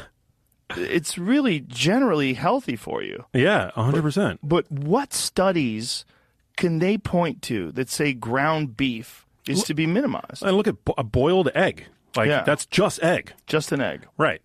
And what comes in higher, right? You see egg substitute fried in vegetable oil comes in higher than just a boiled egg. It's so crazy. It's backwards. Egg substitute fried in vegetable oil is 62. Right. That's so nuts. So nuts. Because what the fuck is an egg substitute? Skinless chicken breast, 61. Honey Nut Cheerios, 76. How the fuck is that real? Fun fact about guys, we don't want to do anything. And women want to do things. We're going to go apple picking. We're going to go to brunch. We don't want to do any of that. We'll do it to be nice, but just know that none of us want to do it. I used to go out with this girl, and I would fly in from a gig. Let's say my flight landed at 4. She'd be like, when do you fly in? And I go, I fly in at 7. She'd be like, oh, all right, I'll come over at 7 and we'll hang out. But I needed those 3 hours to just fart, shit, decompress, unpack, watch a fucking TV show. So I would lie to her just to get myself a little charge up time. I would open the door. She'd be like, what are we doing today? It's Sunday. Let's go out. I was like, I want to kill myself. You know Lex Friedman? Oh, yeah, the super popular podcast guy? Yeah, he is the most dry, boring Oh, you don't understand interviewer. the appeal? Yes. And watching him interview Elon Musk is like the biggest fucking snooze fest ever. It's 2 things that bother me. The way Lex Friedman asks him a question, and then the way Elon Musk doesn't say anything to fill the air. So Lex Friedman will go, so you talk about robots, and you think that they're going to be the future. Just like that. And then Elon Musk just goes, Ben, you got to do... I think that Tesla... He does that because he knows all his little fucking jerk-off fanboys are going to be in the comments going like, oh, that's his system processing. Well, you know what? He's got a slow as fuck processor. If he's such a genius, he should be able to just answer the question. He's thinking about the whole world, man. He's factoring in things you don't even know about. Against terrible business people. You know, anyone who's in business is a cheater, a villain. The CDC says hundreds of people have gotten sick from raw milk. More than that have drowned in backyard swimming pools. I think we should fill in all the backyard swimming pools and outlaw them. Life is risky. You can die from it. I mean, ultimately, you and I should be able to choose our risk. I mean, I think eating Cocoa Puffs and eating Twinkies and drinking Mountain Dew is risky.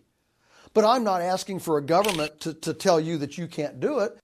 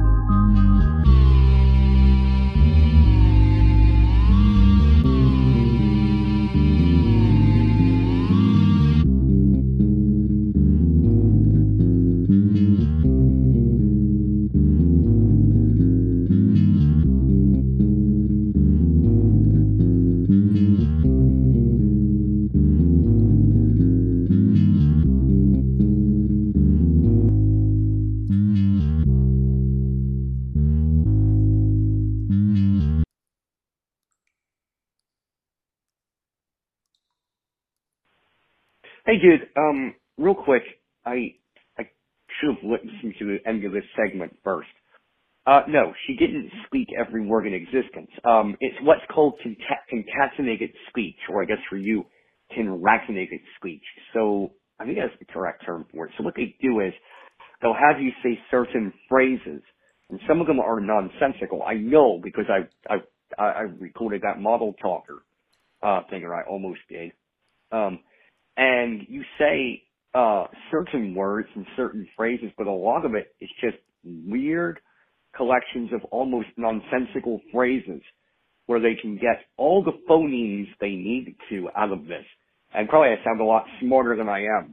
But I do know a little about a lot. Now, the underpinnings of it. So what she did was she just said all these weird phrases because I heard her interviewed. And that's how these synthesizers work.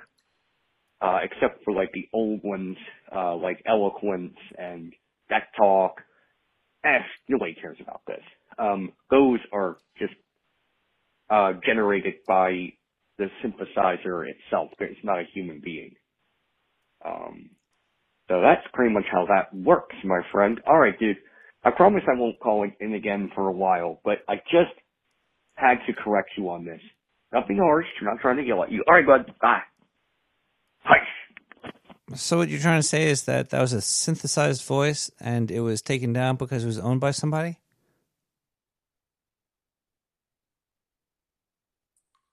Never stop calling in. Please leave more voicemail.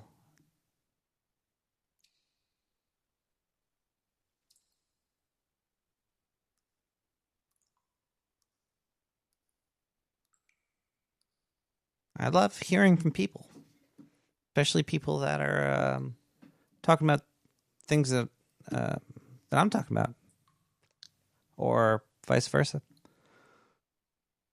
Well, now I know this guy right here, the Robert Rankin. I got to read his book. He writes. It's a start, isn't it? Here we see Flora.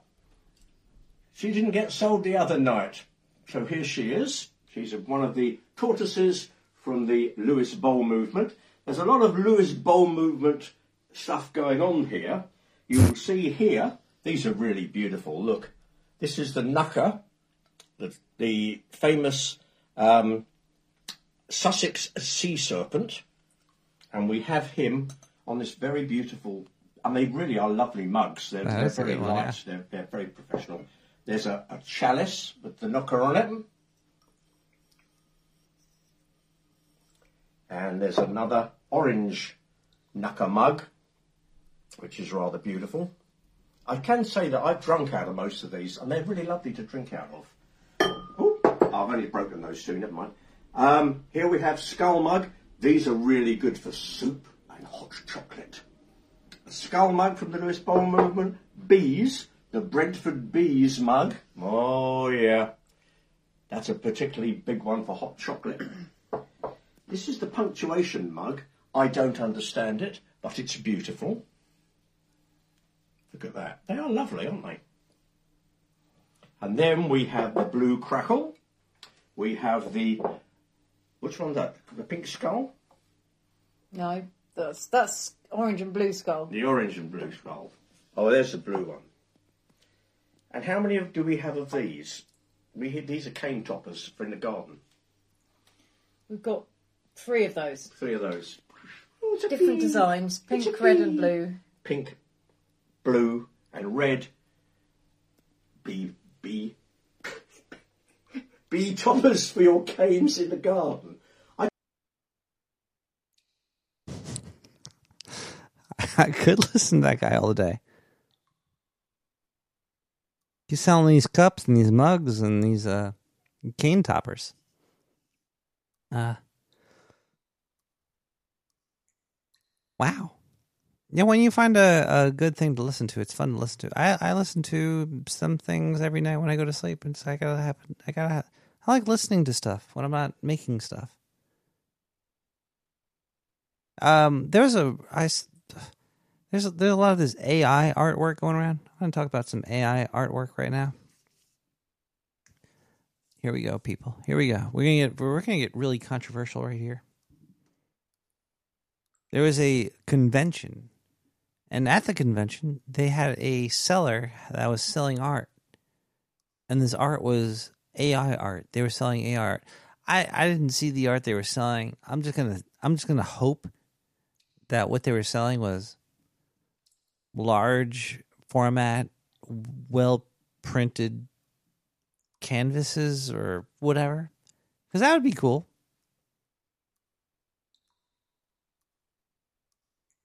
You would prefer less money in the world? Oh, you'd want more happiness over the money. Yeah, but having the money is just kind of cool. Like, imagine you were like instead of a 3 happy, you were a 2 happy, but had all the money. Whew. It's all perspective.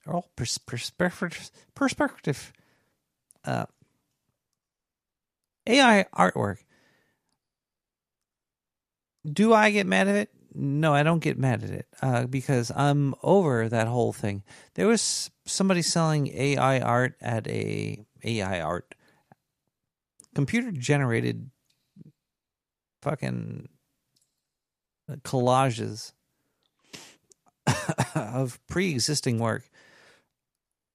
Somebody was selling it at a convention, and a person was not happy with it, and they walked by. They gave it the middle finger and took a picture. They posted it on Twitter. They got a lot of steam. I think it was like probably 14,000 people touched this thing, and there's a lot of them. A lot of the people that were touching this thing were saying that this should be like illegal, and these people shouldn't be able to sell their art there because it's not their art. I'm thinking about this. I'm like, AI art. It's gonna suck unless you really kind of.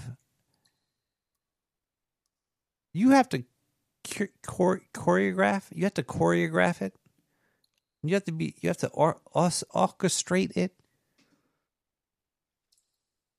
Should photographers be banned from selling pictures at conventions because what they're doing is just selling Mother Nature, what exists, other likenesses?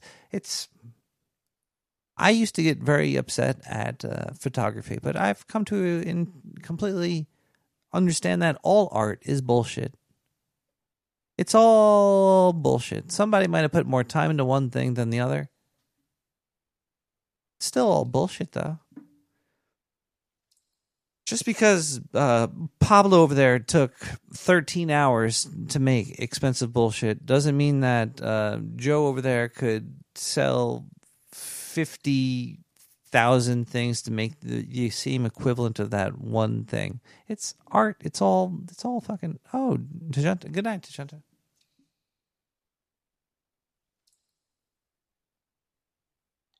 Also, it's on the buyer. You should always write the medium, and I think that if you do use AI, I think you should write that in the medium as well. Pencils, marker, oils, and AI. Just don't lie about it, because you don't know where the AI is getting it from. AI just gets it from everywhere. It's like a filter, like a like a siphon. A funnel. It's like a funnel. Everything's there, and you kind of pick it out of little ends. But you still have to steganography. It's like a remix. You could do it with audio as well, but there's still fundamentals that are copied from day one.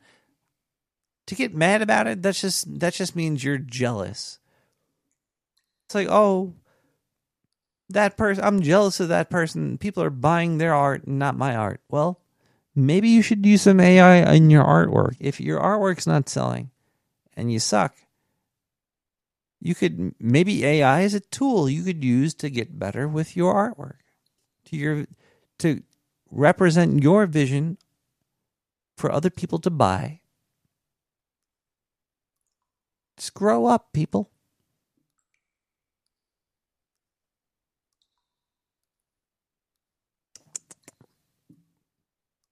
People could probably sell pictures of tweets. Okay, if a fine artist used oil paints, he gessoed the canvas, got it all ready for the oil paint. He mixed the colors by himself, but he did everything. He even fucking farmed the cotton that made the canvas in the earth. And then he did a perfect oil representation of one of Elon Musk's tweets. That's the same thing as like AI creating a fucking land. It's all bullshit. It just matters how you interact with people and how you sell stuff. Don't be a hater. Or, just be a hater, but keep it to yourself, or tell people you're a hater. I'm telling people I was a past photography hater. But I understand it because now I think everything is just bullshit. I think the whole thing, there's nothing good. Even if it's really good, it's still shit that we've seen before. But you could still appreciate. Everybody appreciates their own thing. You know what? I appreciate this next song here. Fooled by Randomness by Roxy Lau.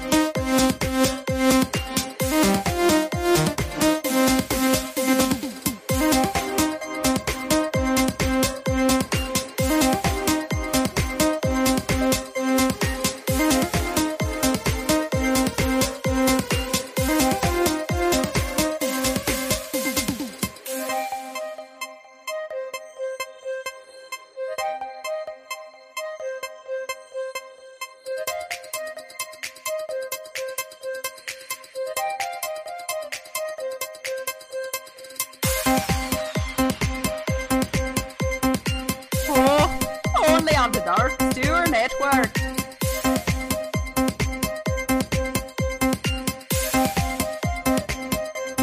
You're listening to Nick the Rat on the Dark Sewer Network.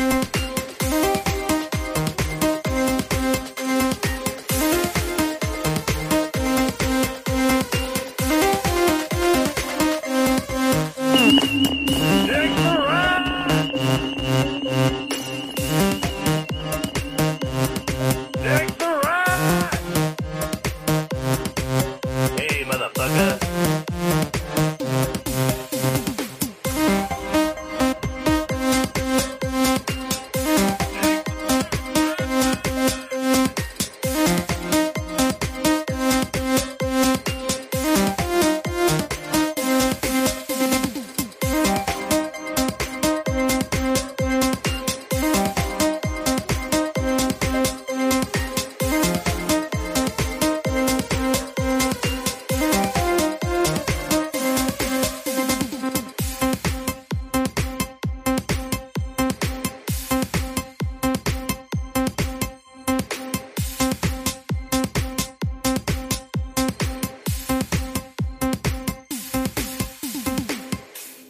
The last few songs there, let's see here. What do we play here?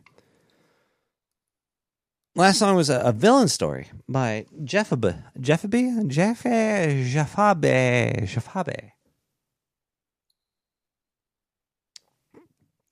People, I think the congestion might be a result from the tearing apart of reality. Existence is falling apart quicker at a rate.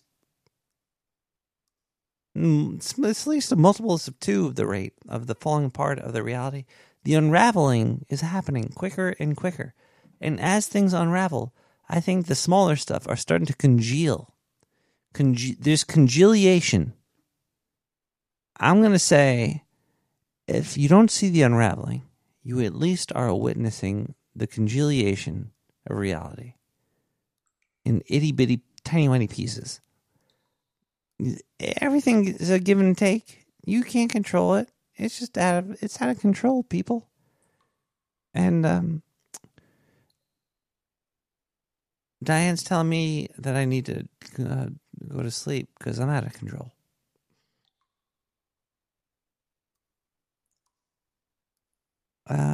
Diane, hold on.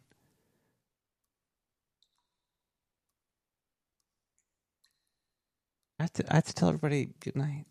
Ow. All right. This is the time of night where it's 1:30 in the morning and your host is quite intoxicated. Good night, everybody. We'll be back next week with more stuff.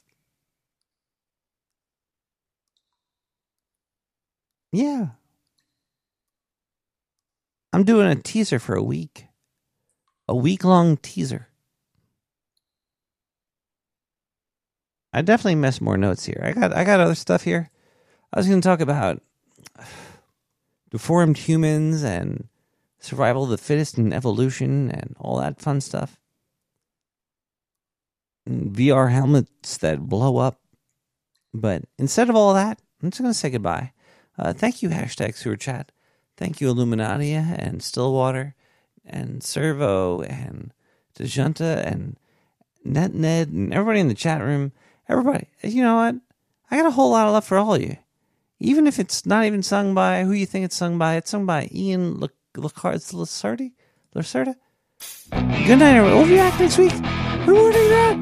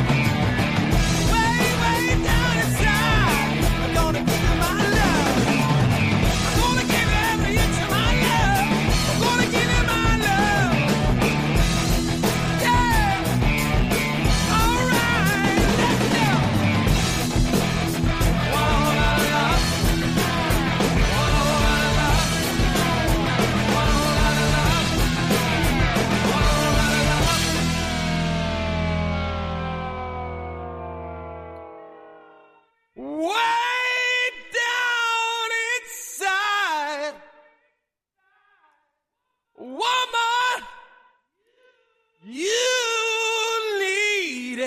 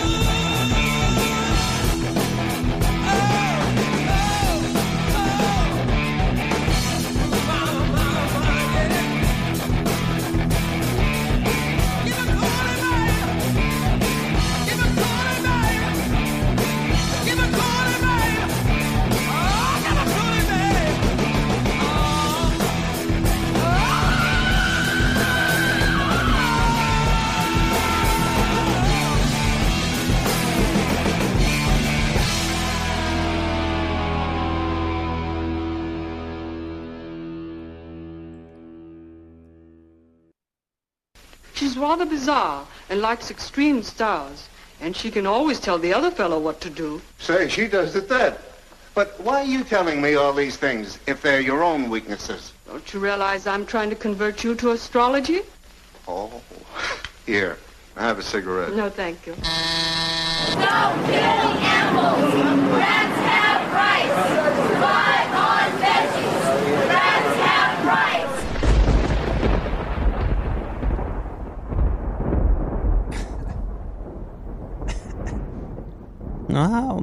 Good night, America.